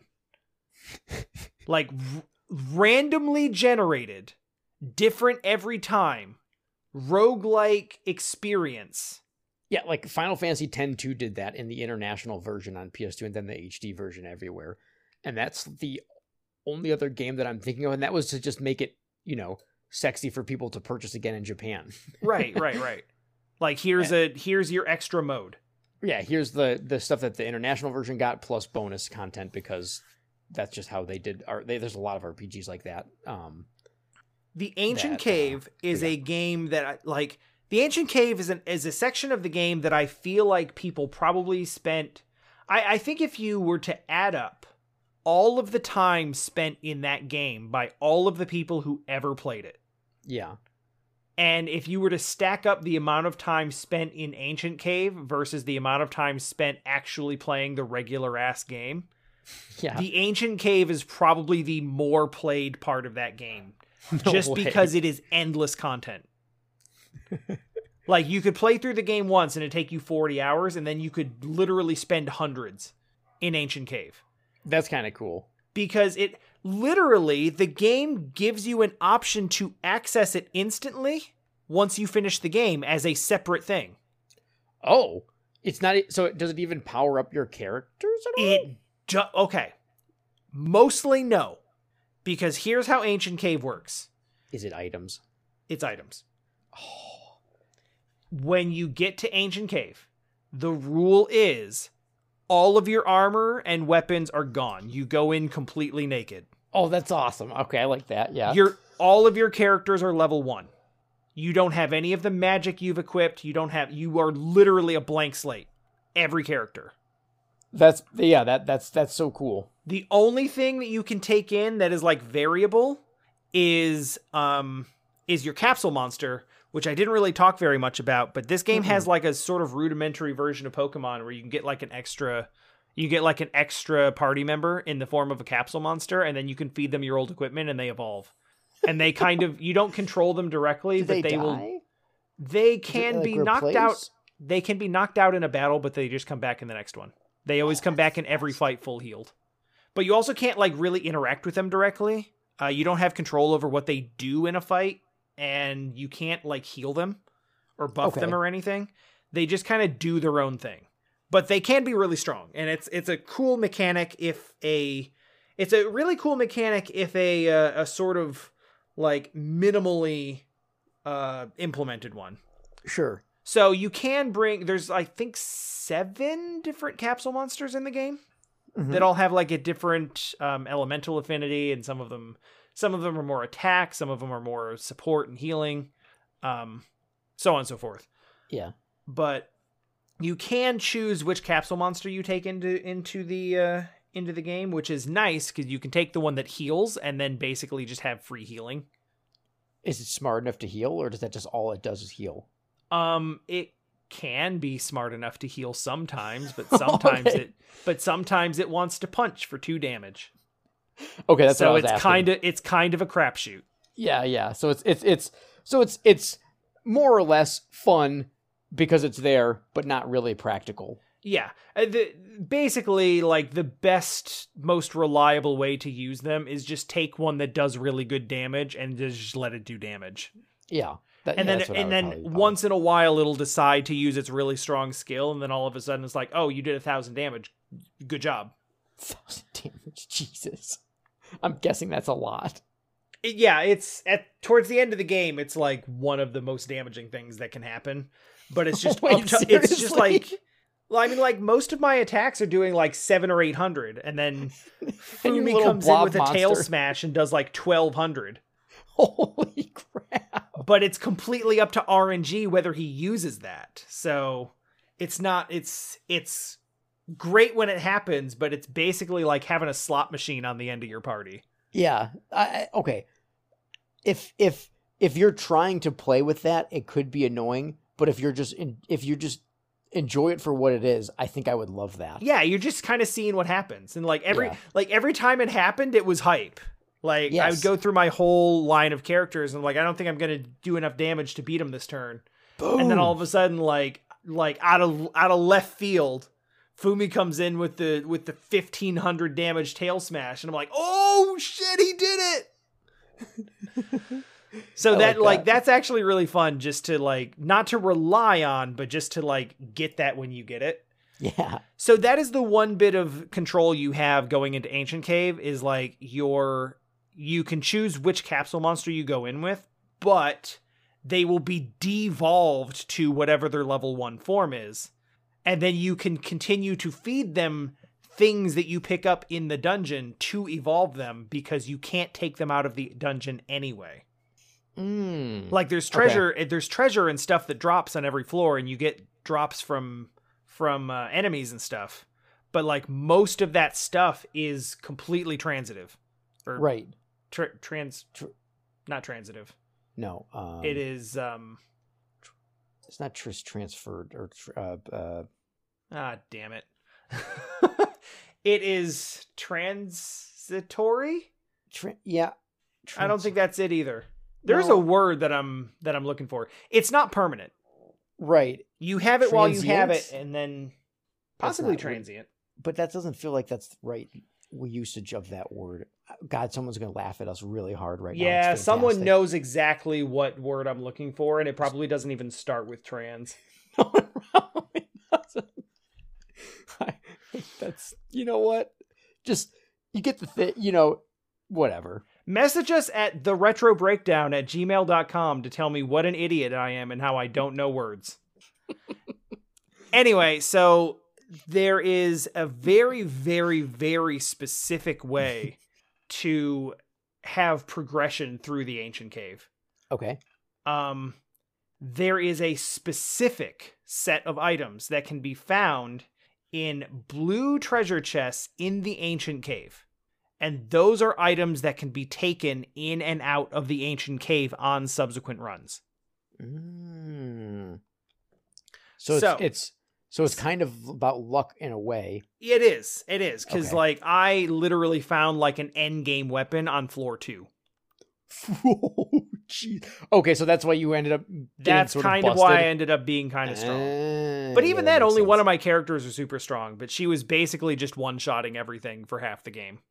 Yeah, I think it's hard to try and justify that as like, oh, it's only one character one-shotting everything. I'm not saying that you did anything wrong. Like one-shotting most basic enemies. Right, not bosses. I didn't think you meant bosses. Yeah, I'm. Don't get me wrong. I am 100% a person that grinds in RPG. So I am the person that I suppose you could look at it as ruins the RPG experience. Yeah.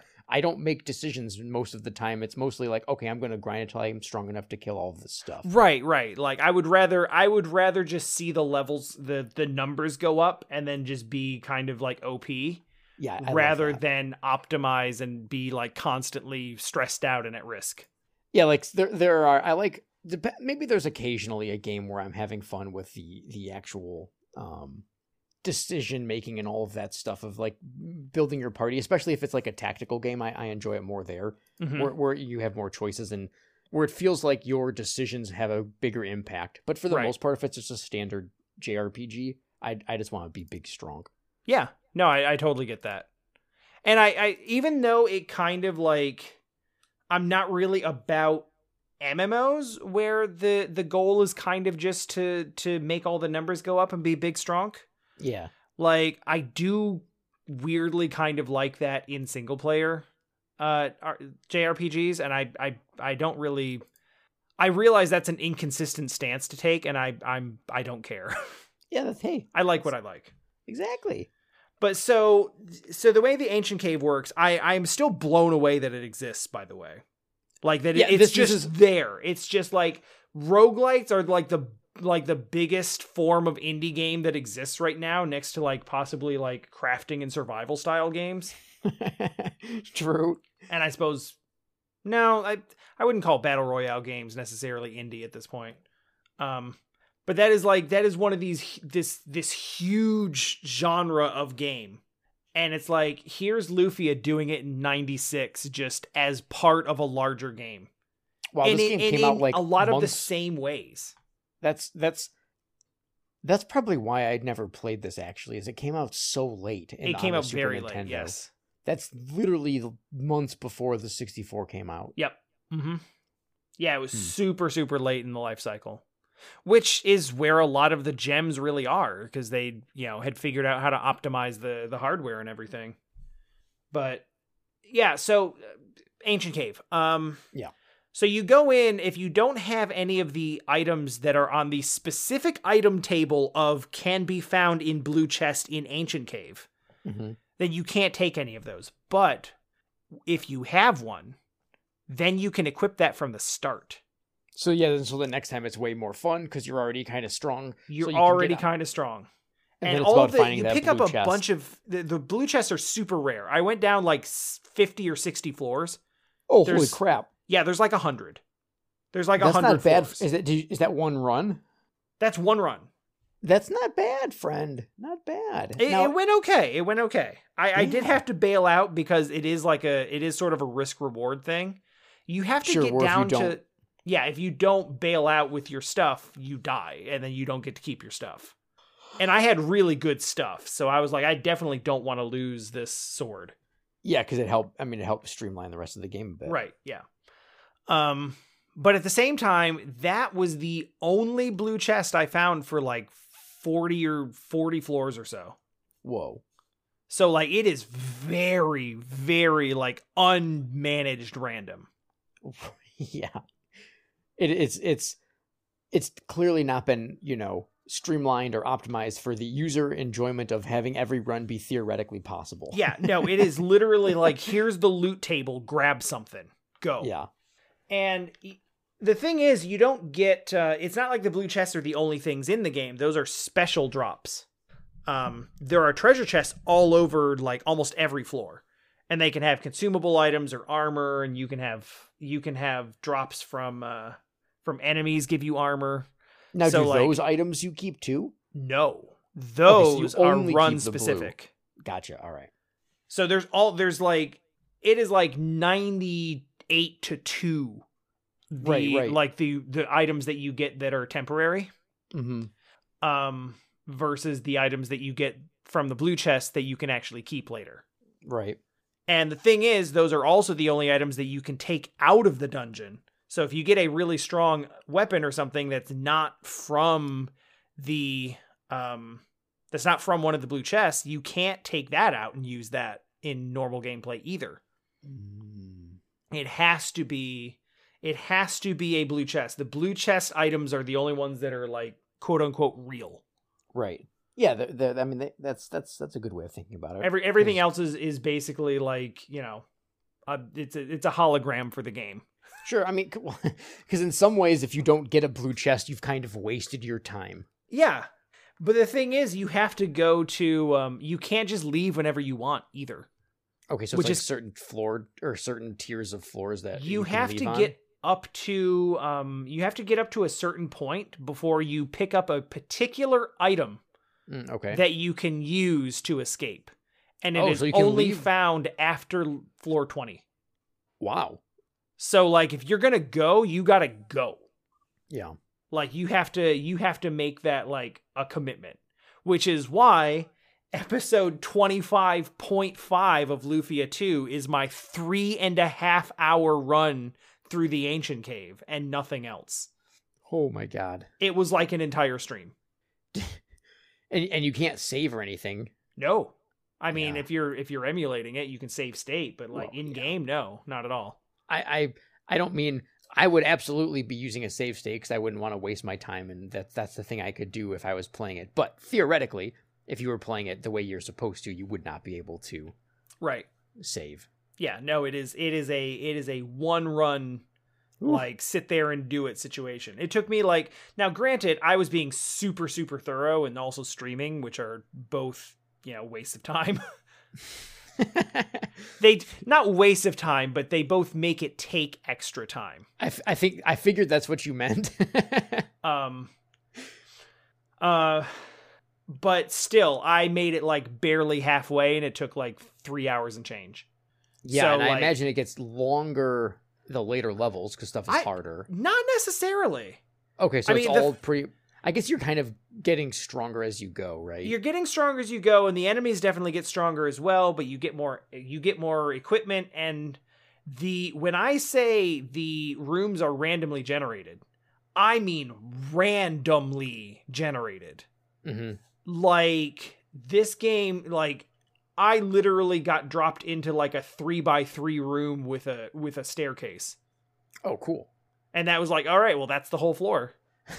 Yeah, actually, now I take that back because a lot of times, depending on how the run goes, the end is far easier than the beginning. Yeah, because you're either you found items that make it simpler, or you're just simply stronger. Or you understand how it all works. So I take that back. Because I played through the 10-2, like roguelite game, and the beginning, like the first 4 or 5 hours were so rough, and then the second 4 or 5 hours was probably 60% of the actual run, or like 70% of the run, and it was so much faster. Yeah, and yeah. I was just crushing through it. So yeah, I totally like take that early back. on, I was actually doing a lot of like time.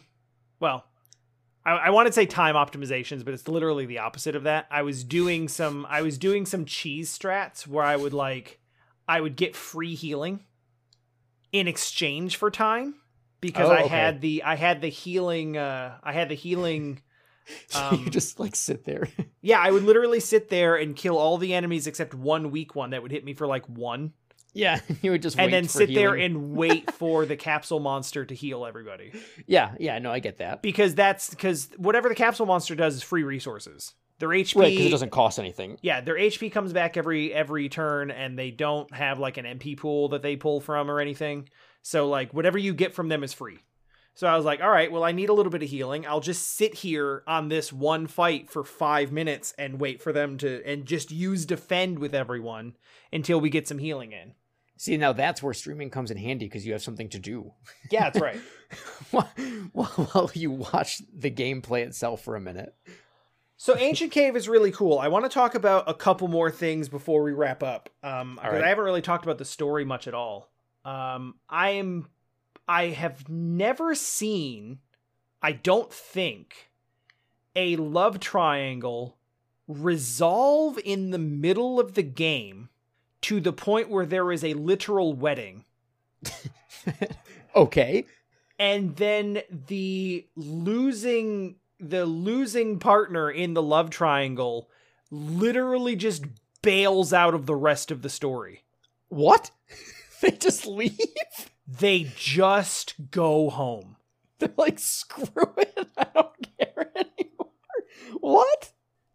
No way. And she is the second character that you get in the game. She's just like, screw it. Oh, you played for like an hour, right? Yeah. The girl with the blue hair that runs the shop that's obviously interested? Yes. Yeah, she goes home. Oh my god. You meet a cooler like warrior girl character later, and Maxim clearly like has it for her. And Tia just kind of watches it. The poor shop lady. She just kind of watches it happen, and she's like, "Oh man, this is not going to work out for me." Well, she was clearly going to just be the choice in the anime. That's like, well, I guess if I'm settling, this will work. Yeah. like that's what she was even from the first, the first scene with her. Yeah. 'Cause she wants more than you're kind of like, yeah, I don't really care that much. So it's not bad the way that they do it, because like Maxim is warrior man adventurer dude. I am warrior. Yeah.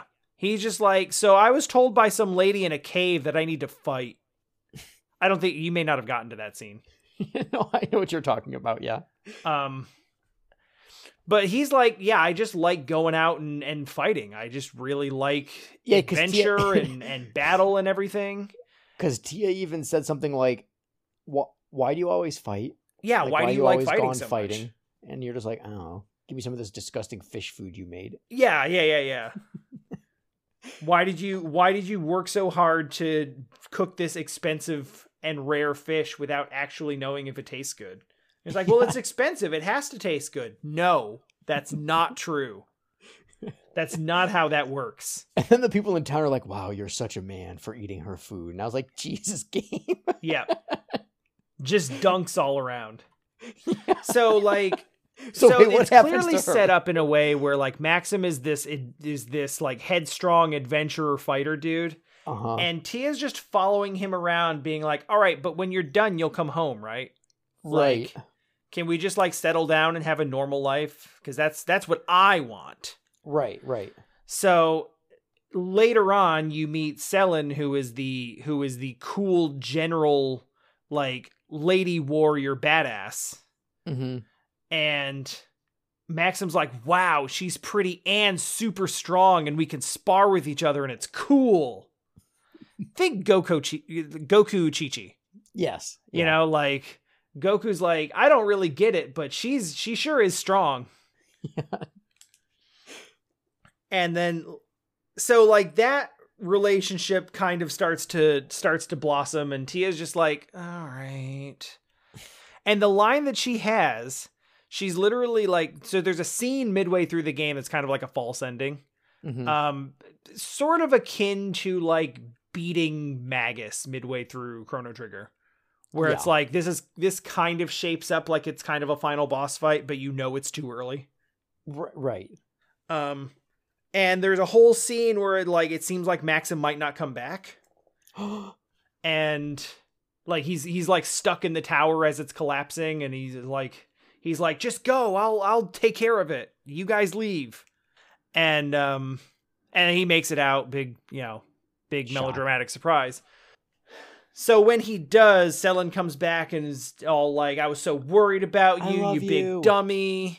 And Tia's just kind of like watching around the corner like, well, that's happening now. And she's just like, screw it.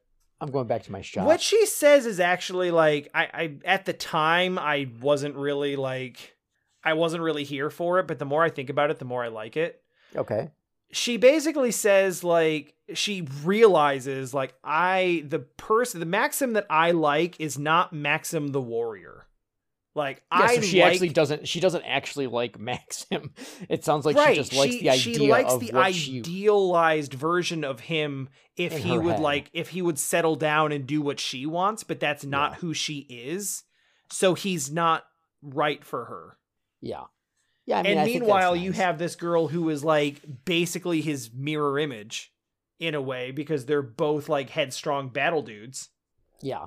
And she's like, this is probably cool for the that best. They gave her. It's actually cool that there's like, I know they make female warriors in games and stuff, but usually there's some sort of issue with them, or they're like weak or something like that. Do they do that in this, or is because Selen is pretty cool? Like, I feel like they treat her pretty well through the majority of the game.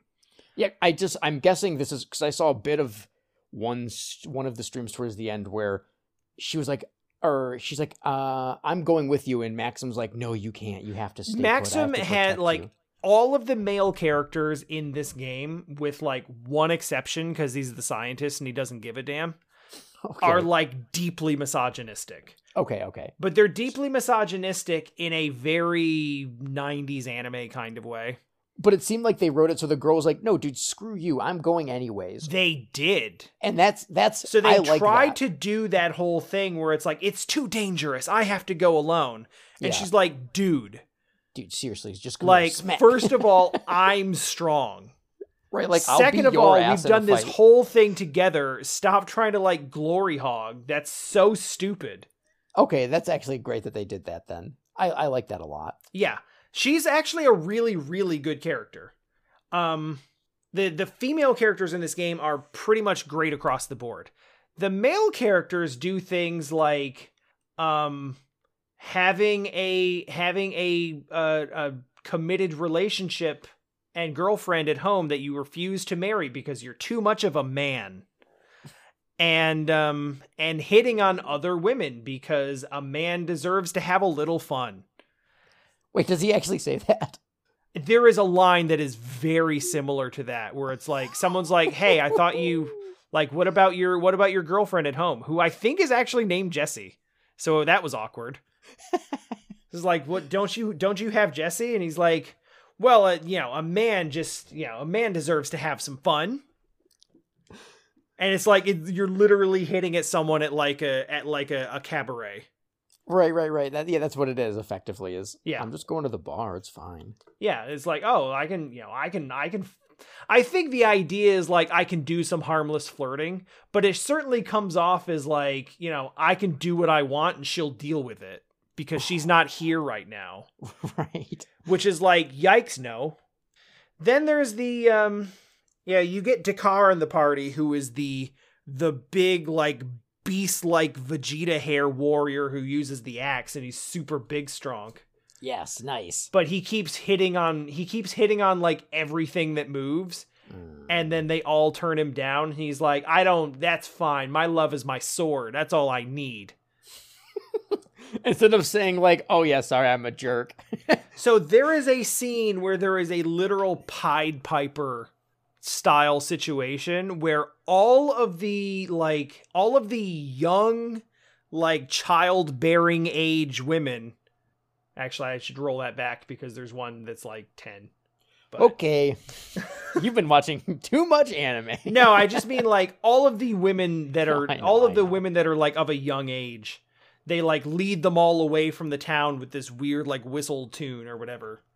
Okay. And the idea is like to steal their life energy or something. I don't remember. It's weird.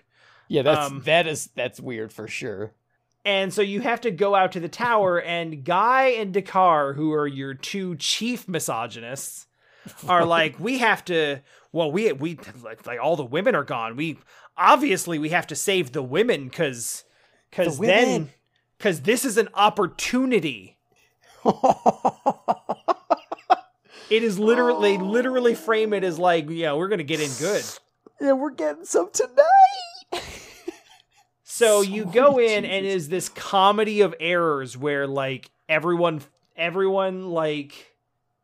falls for this stupid trap except for the dumbest character in the party. And then they start arguing with each other about who's dumber.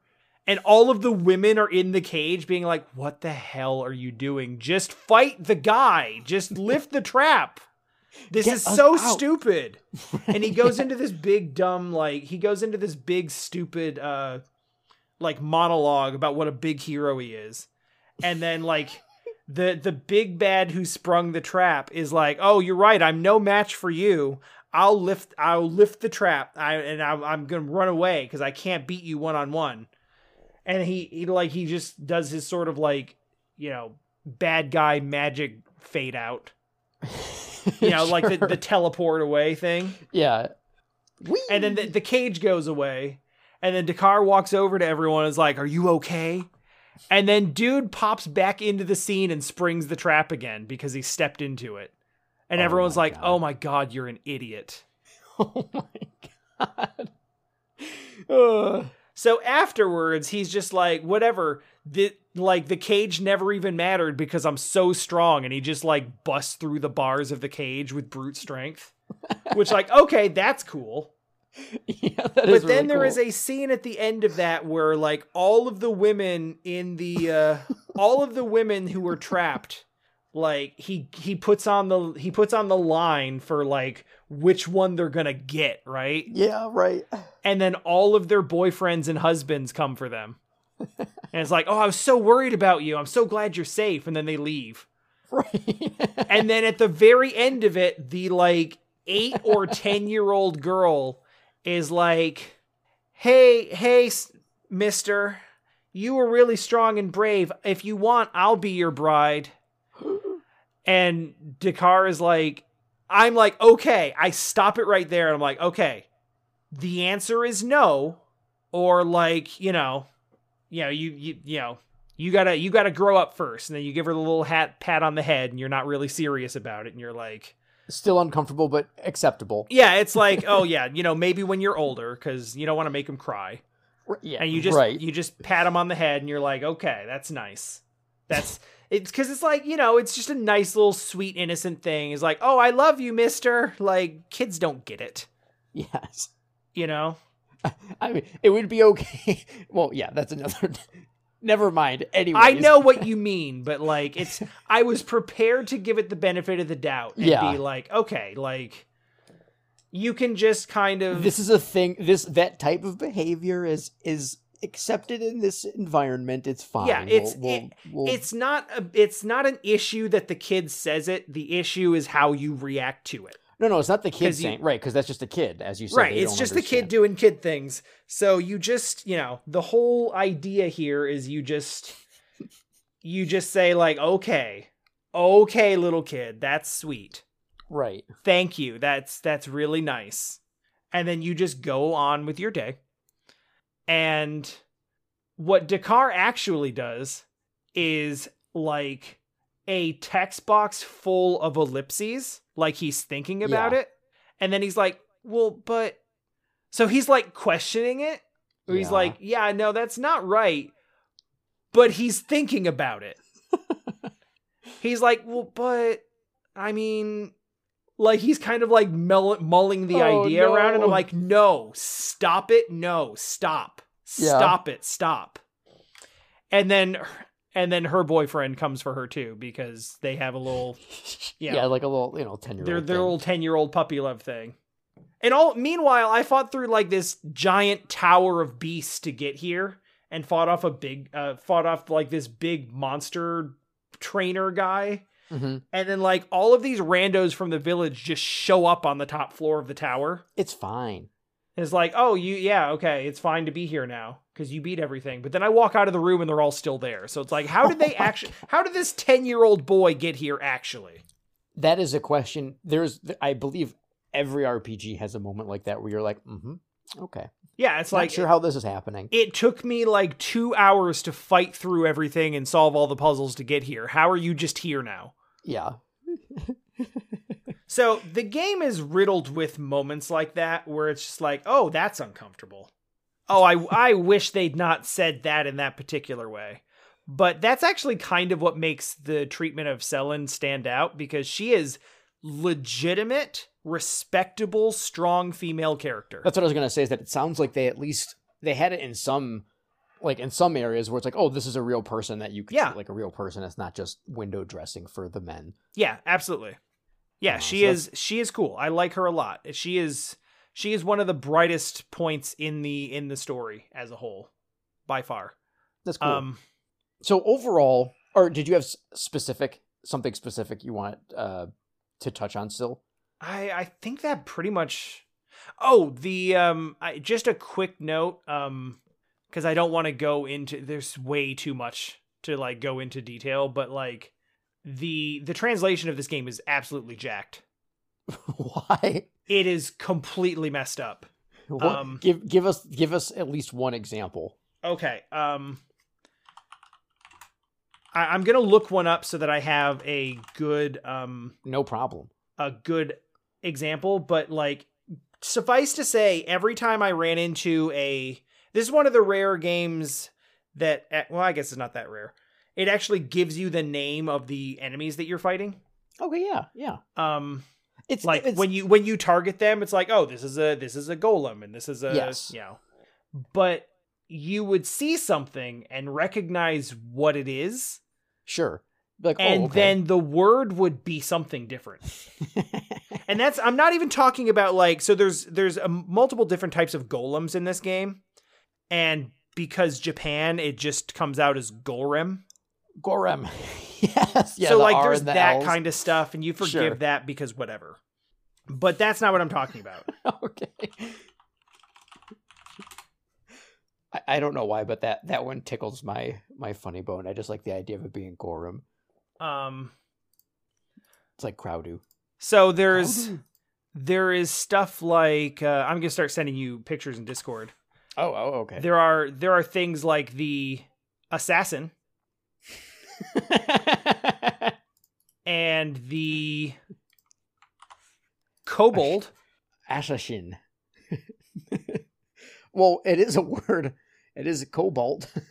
So having played through this game, I strongly suspect that this game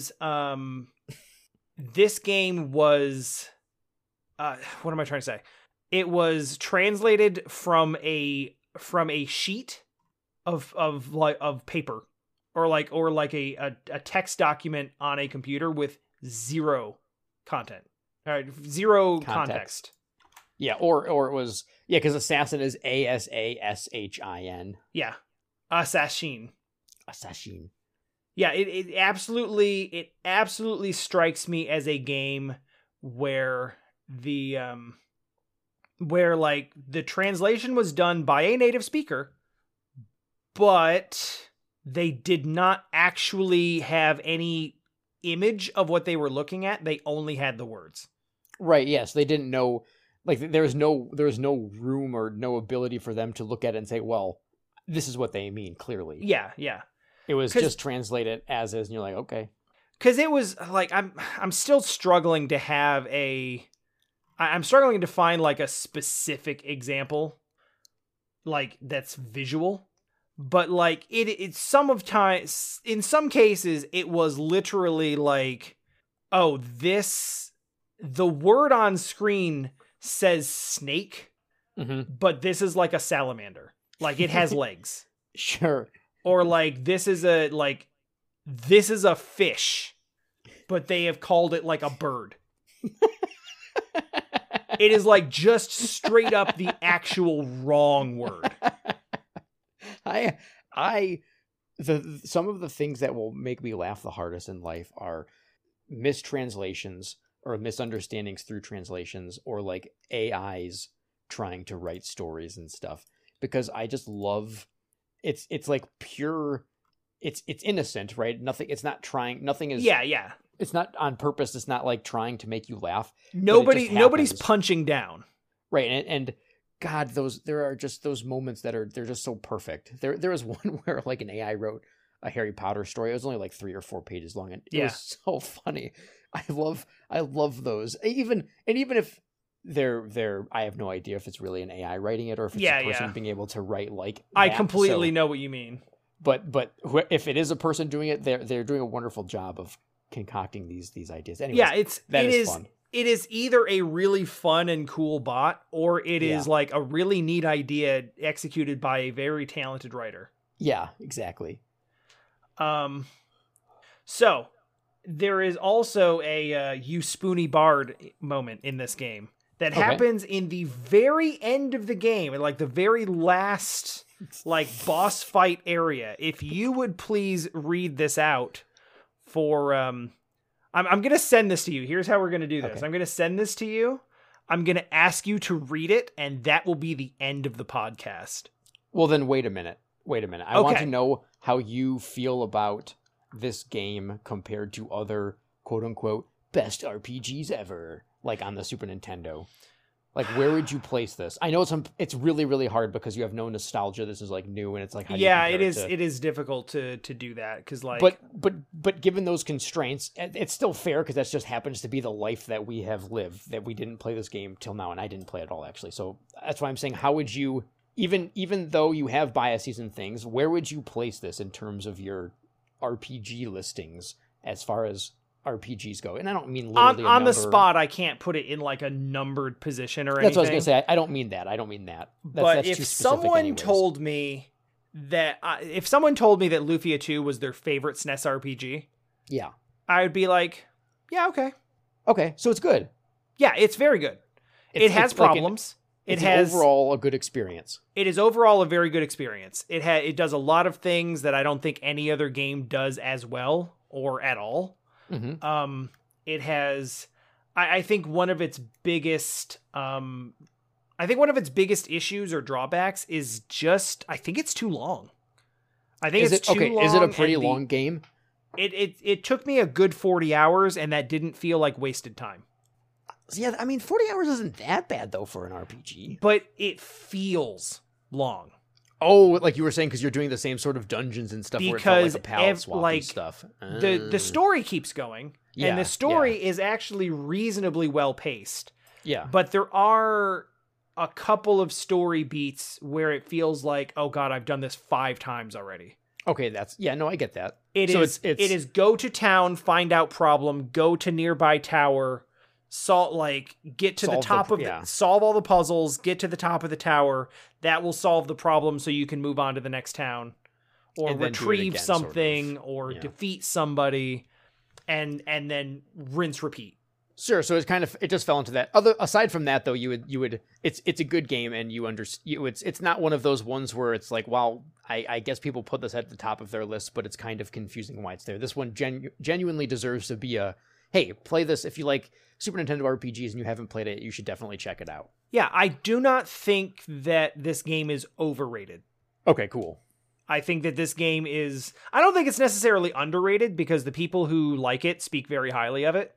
I think that is deserved, but I don't know that I would necessarily put it among my top tier. And again, that's loaded because no, I know that's why I said it's not fair to. But yeah, this is one of the better RPGs on the console. I think it's fair to say that.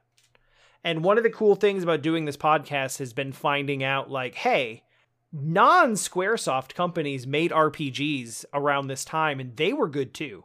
Mm-hmm. Yeah. That's perfect. That's all it was. I think the weirdest thing about it is that this game is considered significantly better than 1. Because I think that 1 is a lot more of just a simple, like Dragon Quest clone. Okay. And 2 is the one that adds the capsule monsters the puzzles and the capsule Zelda-esque monsters and the ancient cave and like all of these other features that kind of elevate it. And I think like this game does have a lot of sort of disparate features. I didn't even talk about the casino island, which is also a thing. Mm-hmm. With an action bingo game where you can actually move the numbers around. I actually kind of like that game. Like, so there's like even other stuff that I haven't even talked about yet. Yeah. It is, I will say, it's extremely linear. Okay. But I actually like that now. I don't think that's necessarily I don't have a problem. Yeah, I was gonna say I don't really have a big problem with linearity in an RPG like this. But I did get towards the end of the game, and I was like, oh my god, how many more towns are there? Yeah, so that's kind of rough in a way. Like if you hit that mark where you're ready to be done with the game, but the game's not ready to let you be done. Right, and I think like one of the weaknesses in the writing is that there are so many unique locations. You wouldn't think that would be a bad thing, but the locations don't really stand apart from each other, and you almost never, ever have any reason to go back to any of them. Yeah. So you are really just kind of like drawing a one-way line around the map. Like it's like you're doing a connect the dots puzzle on the world map, and you never revisit the same dot twice. You're just going like do do do do do do do do do do do do do do. And then you hit the end point. There's like maybe 3 towns that you actually have to go back to for plot reasons.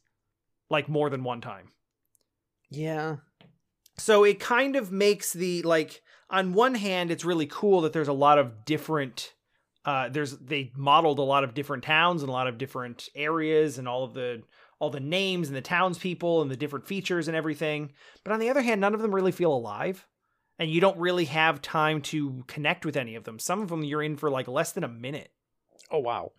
Like, you literally just, I mean, maybe less than 5 minutes. Yeah, no, I get it. You go there, you hit the were item literally- shop, the inn, you talk to the key people to find out where you're supposed to go next, and then you leave. Right. No, And that's what all I figured that you town meant. is. Mm-hmm. So I think it loses something from not having some areas that are a little more familiar. Sure, yeah. And not really giving you reasons to go back and revisit old areas and have new stuff there. Literally, the starting town I went back to at like the very end of the game, right before the point of no return. Mm-hmm. And literally the characters there had the same dialogue that they had at the beginning of the game. Ooh. Like, they I know just... I'm always impressed. To be fair, that's actually not like the end of the world, but at the same time, No. it is sort of one of those moments when a game does have new dialogue for characters when major events happen, especially when they're worldwide events. It's sort of like, man, that's so awesome. Like, I still get excited when a game does that. Yeah, I'm not even saying like I'm not even talking about like a Legend of Heroes style, like every single NPC in the game has unique dialogue for every stage in the game. Because that's nonsensical. But I do insane. expect people who like address you personally in the opening town to not act like you never left. Especially when the midpoint of the game has a literal year time skip. Oh my god, really? Yes, there is a year time. It's right around the wedding. You actually like at that scene where Tia's like, yeah, I guess he's not for me. And then she literally just exits stage right. And the next scene is a wedding. So like she lost super hard and immediately. And then you go through a whole season where they're just like, you know, you get these little vignettes of them being a happy married couple and doing stuff together and, you know, arguing with each other and talking about swimsuits in the summer. And then they have their kid together. Making a baby. Yeah. And a whole year goes by with all these fun little scenes. And then the plot picks back up and stuff starts happening again. Yeah. But like that happens like in the literal middle of the game, if not the end of like the first third. Oh wow. And then there's a year time skip, and then you can go back to the starting town in the game, and you, a married man with a child, talk to townspeople who are like, so when are you gonna settle down with Tia? Ooh. And it's like, oh no. Yeah, that's pretty bad. Oh no. Or maybe not bad is the right word. It's just it's a little bit of it's a fairly large oversight. Well, it speaks to what I'm saying about like none of the, like those towns are all just kind of one and done. Yeah, and that's all they're there for. They intend for you to forget about them. Yeah. And so it makes the world really big, but also really shallow. Mm-hmm. Yeah. No, perfect. That's all I was wondering.